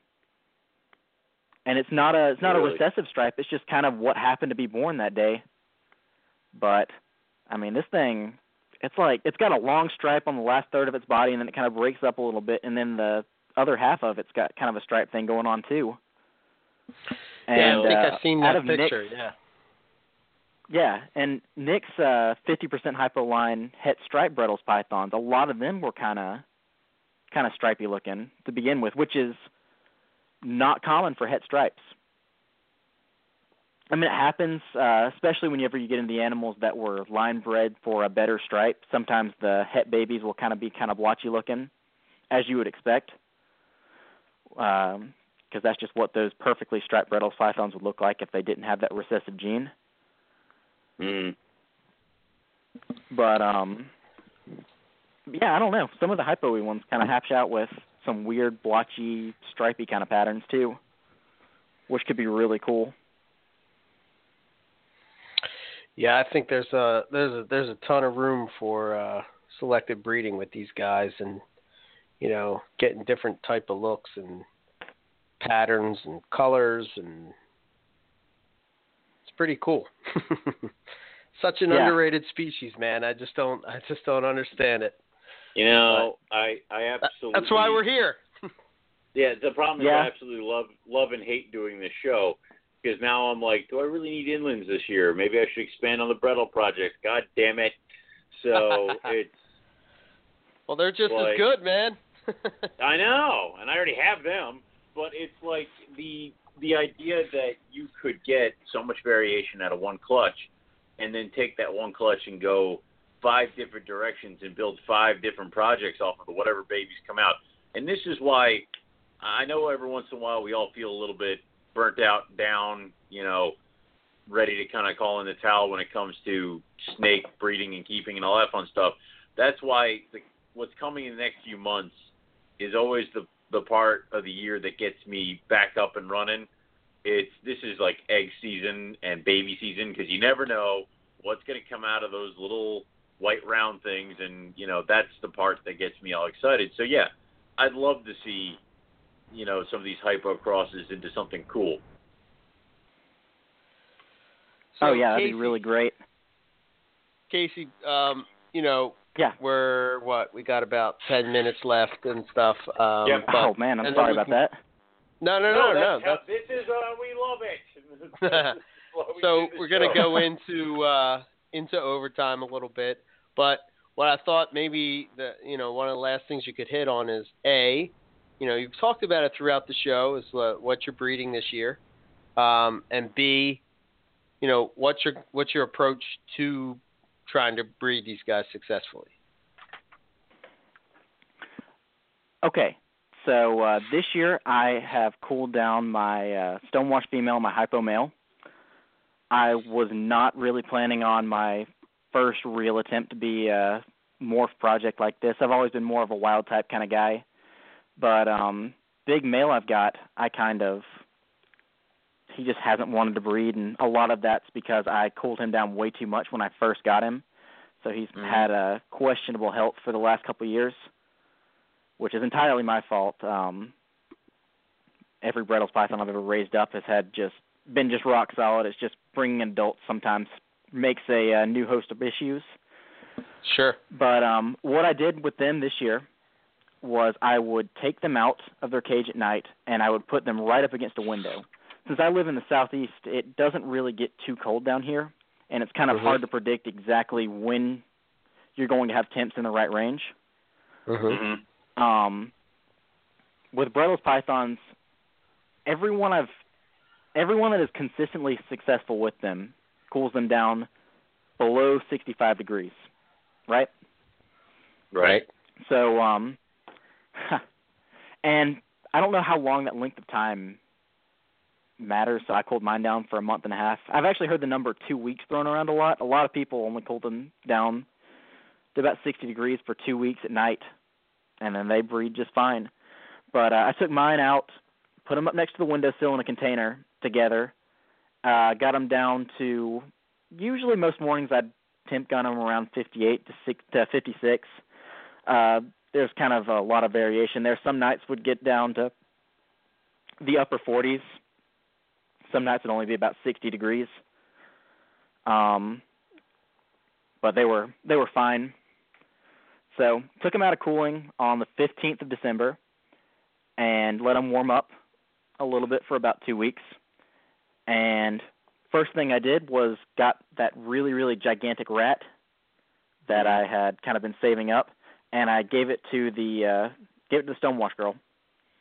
I gave the male a medium rat and just kind of let them sit, let them see what they were going to do. And kind of what I was expecting to happen, which is what did happen, was she ate it, she sat, she pooped, and she went straight into shed, which is a very good sign for females in the species. So Huh, I'm kind of in that process right now where she's just gotten out of blue, so she's probably going to shed sometime. I'm kind of expecting it on Saturday. I don't know. I'm usually pretty good at picking out exactly when they're going to shed. Okay. But after that point, usually they need a little bit more warming time, but not much, and then the males are supposed to just go crazy with that fresh shed female. That's what Nick's told me. That's what a lot of people in the Bredli's Pythons group have told me, is that once she sheds, that's kind of when it happens. Okay.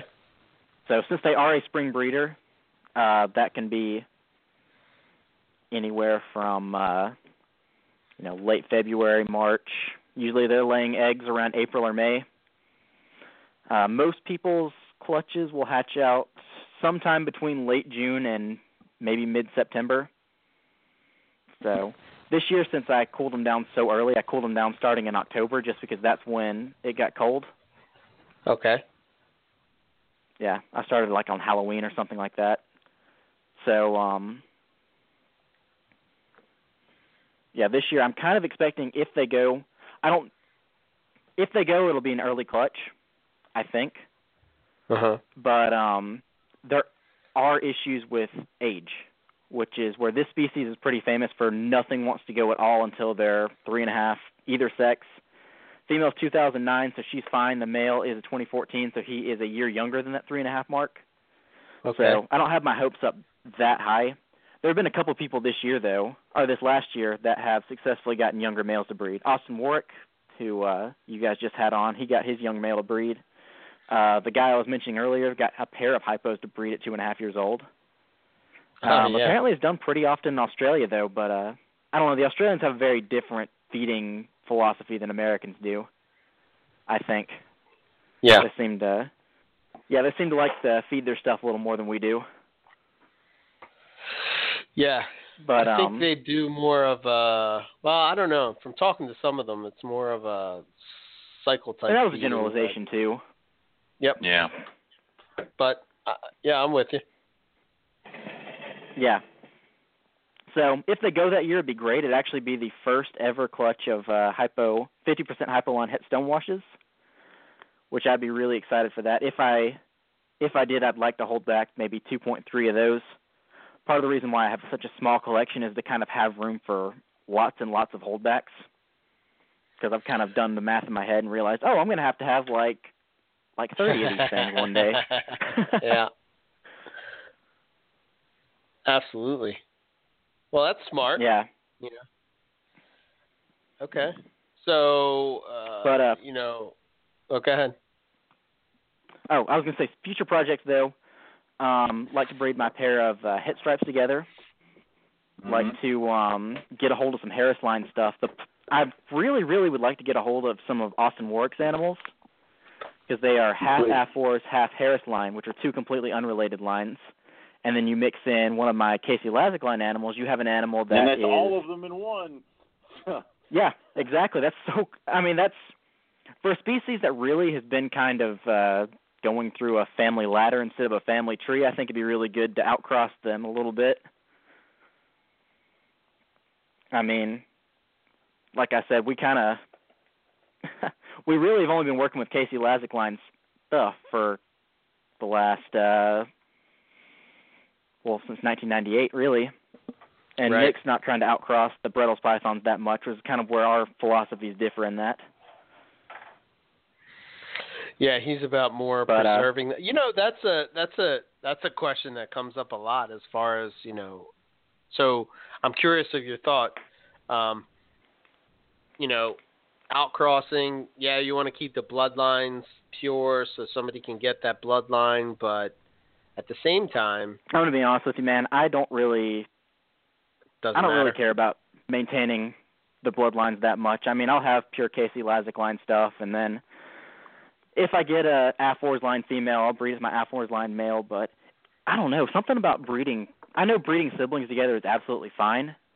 Mm-hmm. Yeah. And I don't know how much genetic diversity Bredli even have to begin with, but which I would have loved to have talked about. there's a lot of stuff I would have liked to have talked about if I had just kind of got out of my own way in the first hour or two, but... No worries, man. That's what this is show why, number 2 this is why for. we have show number 2. Like, yeah. This is not a bad thing, you know that, right? Because then we have to bring you back. This is, if anything, we like these kind of shows because then now we have to bring you back. That's one more show we don't have to plan. Right. When I say we, I mean Eric. So.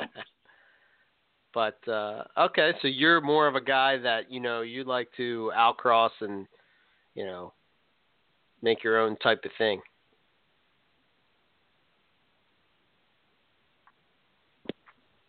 Casey? Oh, no. Oh, no. Oh, no, I hope he didn't hang up. No. Or disconnected. No.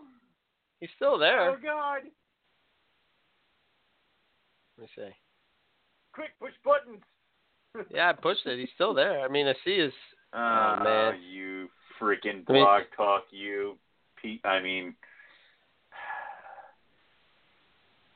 crap.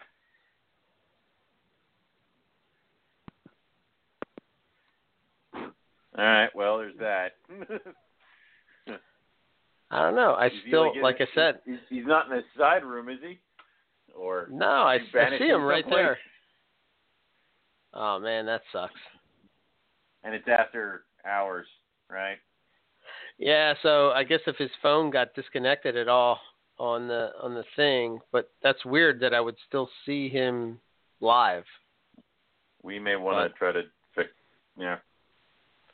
I don't know. And if you tell him to call back in, he's not going to be able to get in there, is he? No, he can't. Freaking, this is like the... Yeah, the question I was going to ask is, you know, I was talking to Rob about this earlier. You know, I used, you know, Gamma Jag as an example, but no, he dropped. Shit.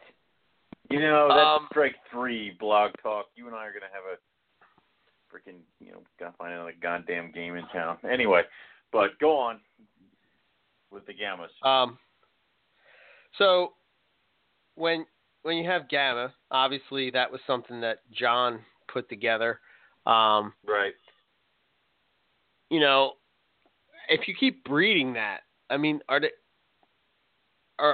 it seems like, you know, do they lose something or like, you know what I mean? So like if you're just breeding Gamma to Gamma type of stuff, like, you know, you're not progressing it. Do you outcross it? Do you this? And, you know, I don't know. That's just something that I've thought about for a while as far as like, you know, bloodlines. Because I want people to be able to still get, you know, pure bloodlines of stuff, you know, later on down the line. But at the same time, you're not really going to progress your projects in the way you want if you just keep creating the same thing, if that makes sense. You know? And you're exactly correct. I mean, if you just keep making Gammas cross with Gammas, cross with Gammas, cross with Gammas, it's like it's not really going to go anywhere. Where you start seeing the variations is when it's a Gamma cross with like Jungle Diamond this or Gamma cross with this. But it's like the problem I have is that obviously every single Gamma is related. So breeding Gamma to Gamma, you're doubling down on the bloodline. And the people keep crossing Gammas to Gammas, we're going to run into a problem like we did with like granites, and we're going to start seeing some funky stuff.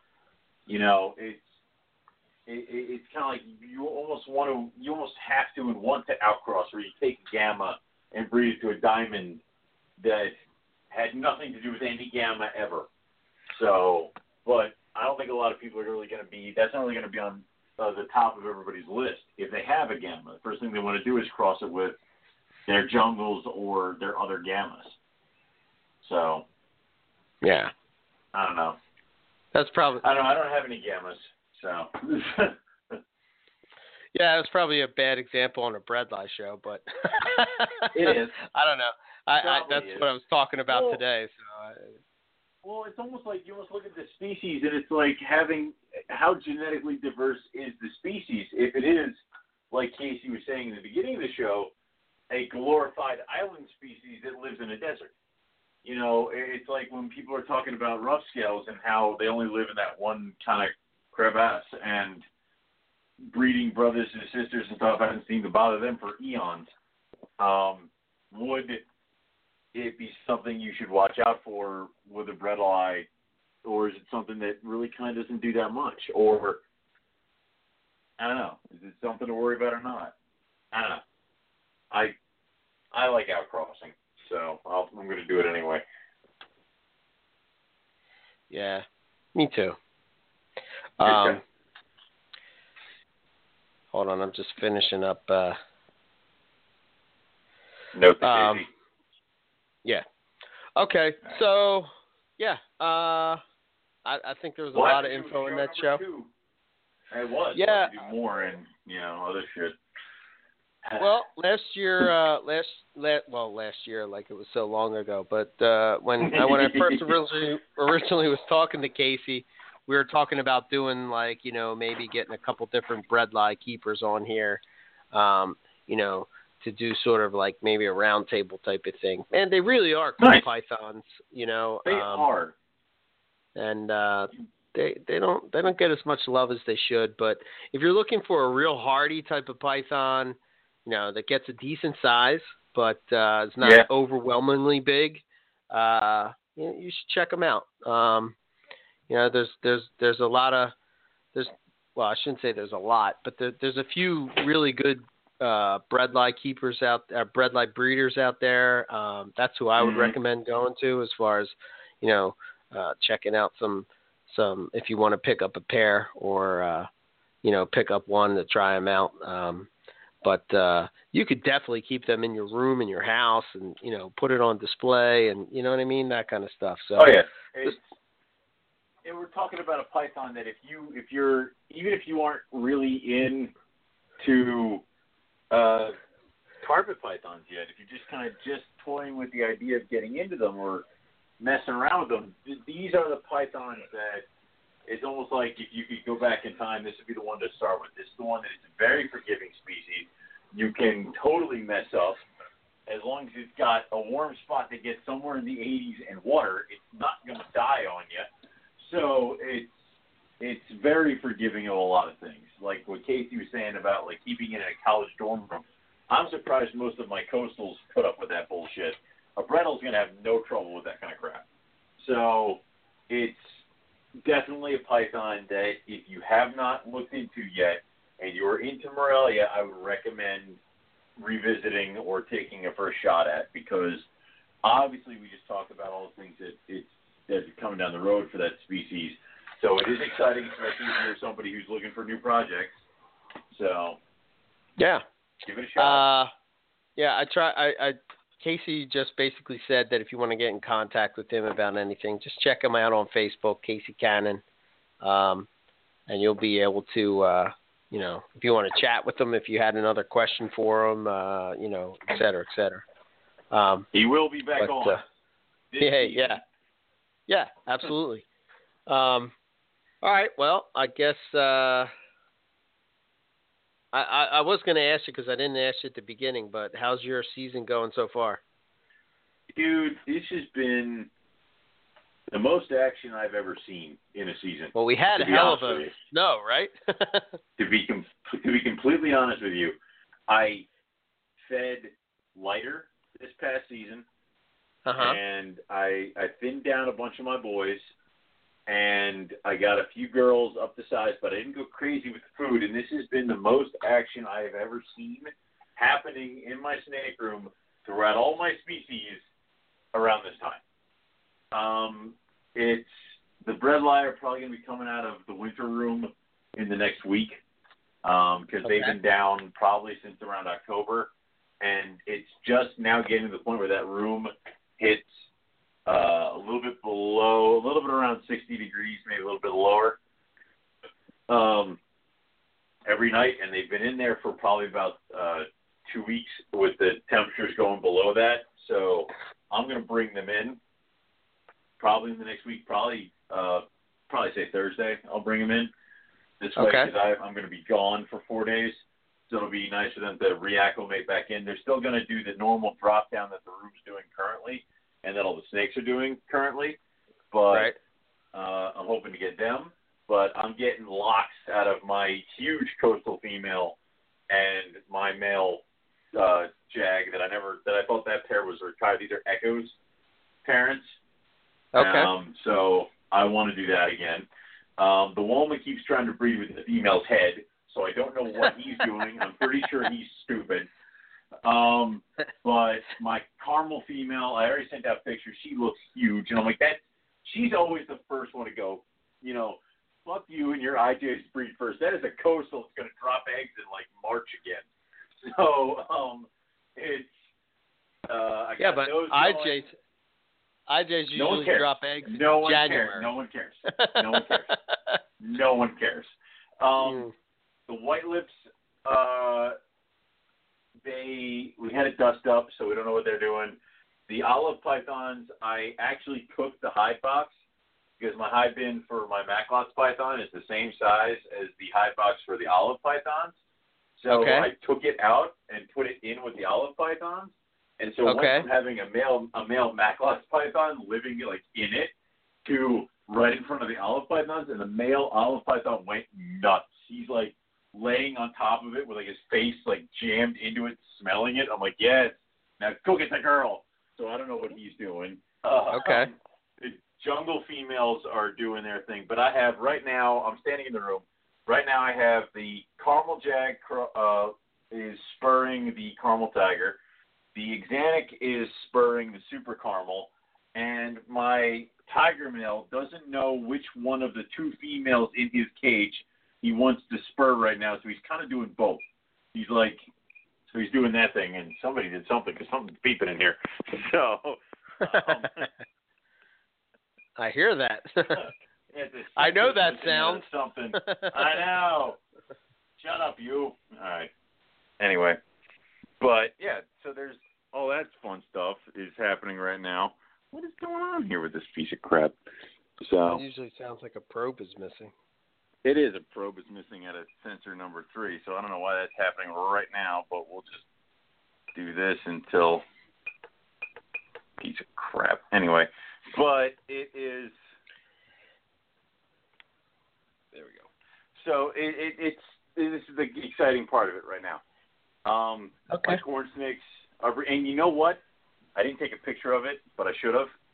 Guess what was locked yesterday? I don't know. I should have taken a picture of it and then taken out a billboard on your route to work and like made that like as you're driving, it's just this giant picture of these two snake tails intertwined, and it's just like I told you one day I'd get it.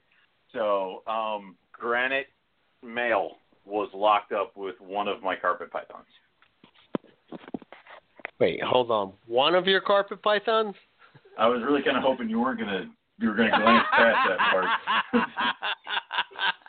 Oh boy, sounds like a jag. It must be mixed with a jag. It's caramel jag? I don't have any caramel jag. Zebra.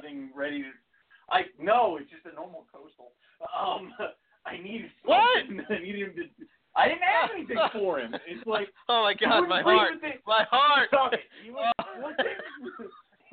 He wouldn't breed with the jag that I have. He just wouldn't like her. I don't know why.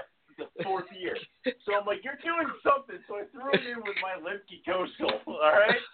And what is that? Blackhead food? I don't know. I don't know what I'm gonna do with it. Oh my God, I need my inhaler. I can't breathe. Stop it. Inhale. All right, you're gonna live. I don't know what I'm gonna do with the little bastards. I need something from this dude.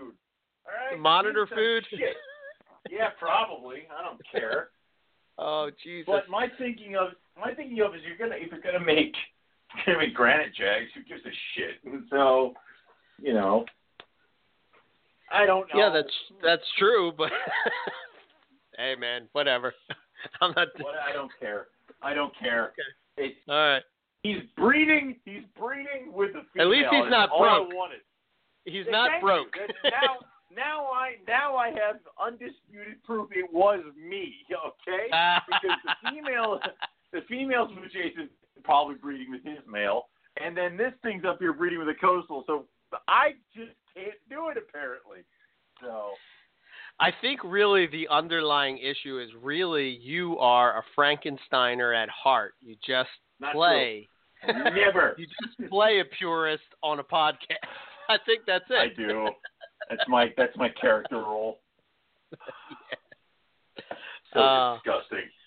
Well, it sounds. I felt bad doing it.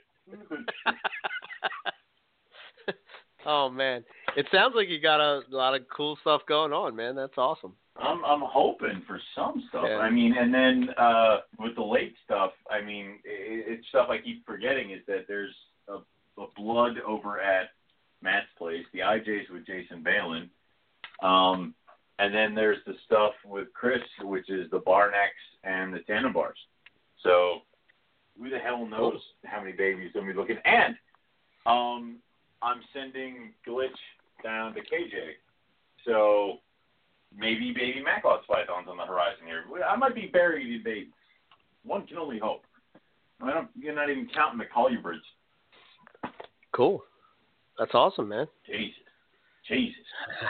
Yeah. It'd be All awesome right. when I'm sitting here going, I do not have enough baby cages.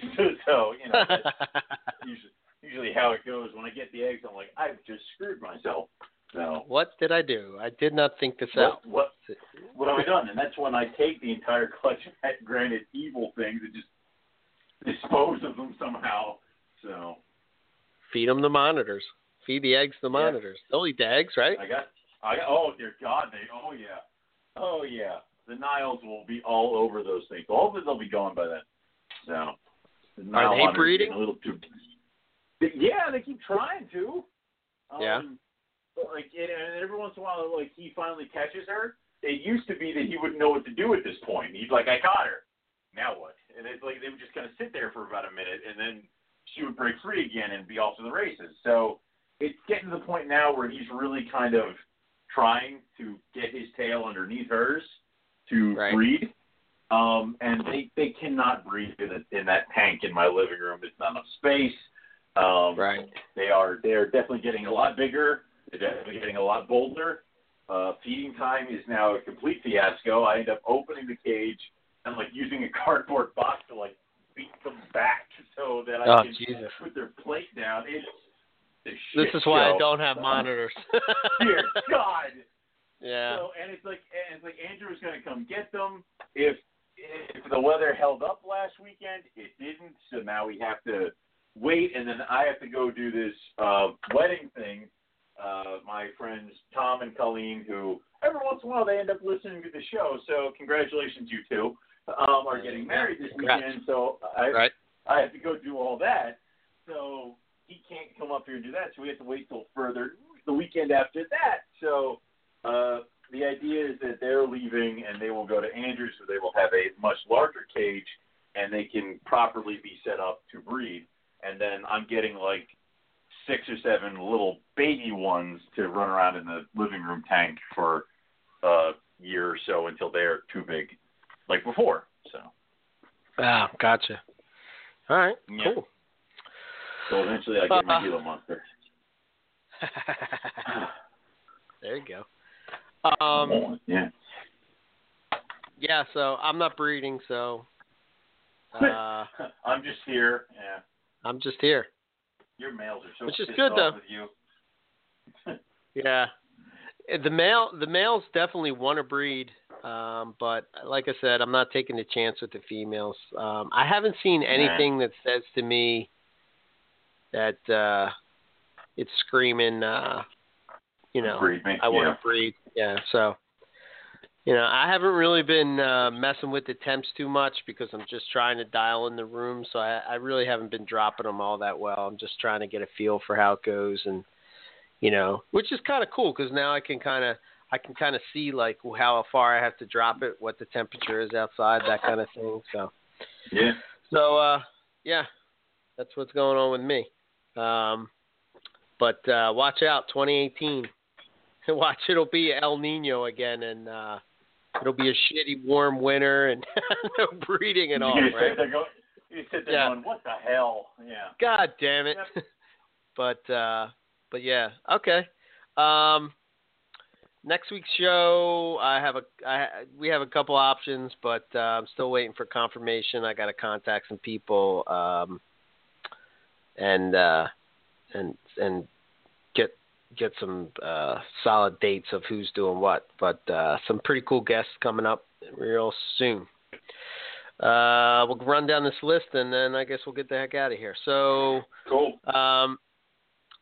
I guess I'll start with if you like the show, you like what we do, then take a second and go over, follow the links. We have it all over the place. It's on the website. It's on our Facebook page. It's on Morelia Pick of the Week. Takes you over to the Reptile Report and help us get nominated for the 2016 Reptile Report Radio Show of the Year. That would be cool, like we said at the beginning of the show. As far as Morelia Python Radio, you can check out our website, moreliapythonradio.com. You can get all the info related to where to listen to the show. You can check out the morph page if you're trying to find out what morphs and carpets and all that kind of stuff. Stay up to date with the latest news with the show and links and stuff of interest for anything when it comes to the world of Morelia. If you have any questions or comments, you can send us an email at info@moreliapythonradio.com. We're now on Stitcher, where you can listen to the show on there. You can follow us on Facebook, and we're also on Twitter at Morelia Pythons. Carpet Fest. For some reason, carpetfest.net wasn't working right, but I got that all straightened out today. I got to go in and update the dates and stuff, but carpetfest.net. We got 3 Carpet Fest with dates coming up this year. Yeah. Northeast Carpet Fest is actually, let's back that up. Let's start with the first one.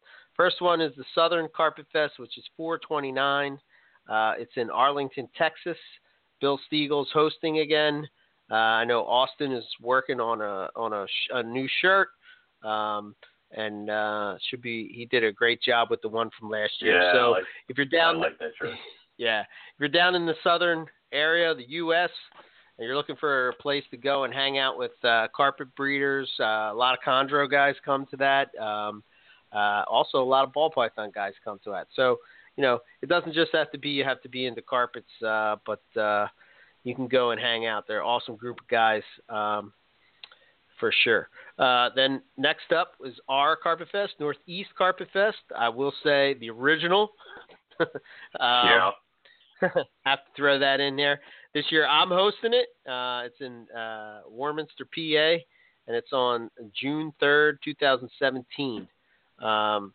So you can go and check out the Northeast Carpet Fest Facebook group page. That's probably where we'll be talking about, who's bringing what and all. But the info as far as directions, hotels, all that stuff I'm working on. So I'll have all that info, and I'll put it at both that group, the Facebook page, and the website. Then the Southwest Carpet Fest is on June 19th, 2017, and they're having that at Prehistoric Pets again, and it starts at 8 p.m. So awesome. If you're out there on the West Coast and, again, you want to go hang out with some fellow Morelia people, by all means, you're covered, either the South, the Southwest, or the Northeast. You're pretty much covered in the U.S. You guys in the middle, I don't know. Maybe you have to have a Midwest Carpet Fest or something. Do something, damn it. Yeah, I don't know what to tell you. Somebody has to do something. So it's like that. There's some stuff you can do there. Obviously, if you guys have any questions about travel to any of these locations or any of these Carpet Fests, contact the people who are kind of running them or putting them on. They'll be happy to help. You can also contact myself or Eric. We'll help you out with that kind of stuff, put you in the right directions. We would love to have everybody come. We'd love to have everybody show up, and we'd love to meet you guys. We'd love to see everybody have a good time and rub some elbows with some good people. And, of course, the other part of it is we'd love to raise as much money as we can for USARC. So if you are thinking about donating something to any of the Carpet Fests or all the Carpet Fests, it's never too early to start planning that kind of stuff. So, because we'll be asking for donations at some point soon. So, yes. Where we are with that. And then calendars, Morelia Python Radio 2017 calendars. Very few left, so if you were thinking about getting one, you're on the fence, I would pull the trigger. It's only $15 if you're in the U.S. Outside the U.S., I don't know. The most that I've had for shipping so far has been, I don't know, maybe $25 or something like that, which isn't too bad. So, yeah, if you want one of them, again, it's all over. It's on our Facebook page. It's on our website, etc. Basically, just PayPal me, contact me, and I will give you the info that you need, and we'll get you a calendar. As far as myself, ebmorelia.com, that's my website. Email is eric@ebmorelia.com. That's all I got. What do you got, Owen? Cool. What I got is you can go to rogue-reptiles.com.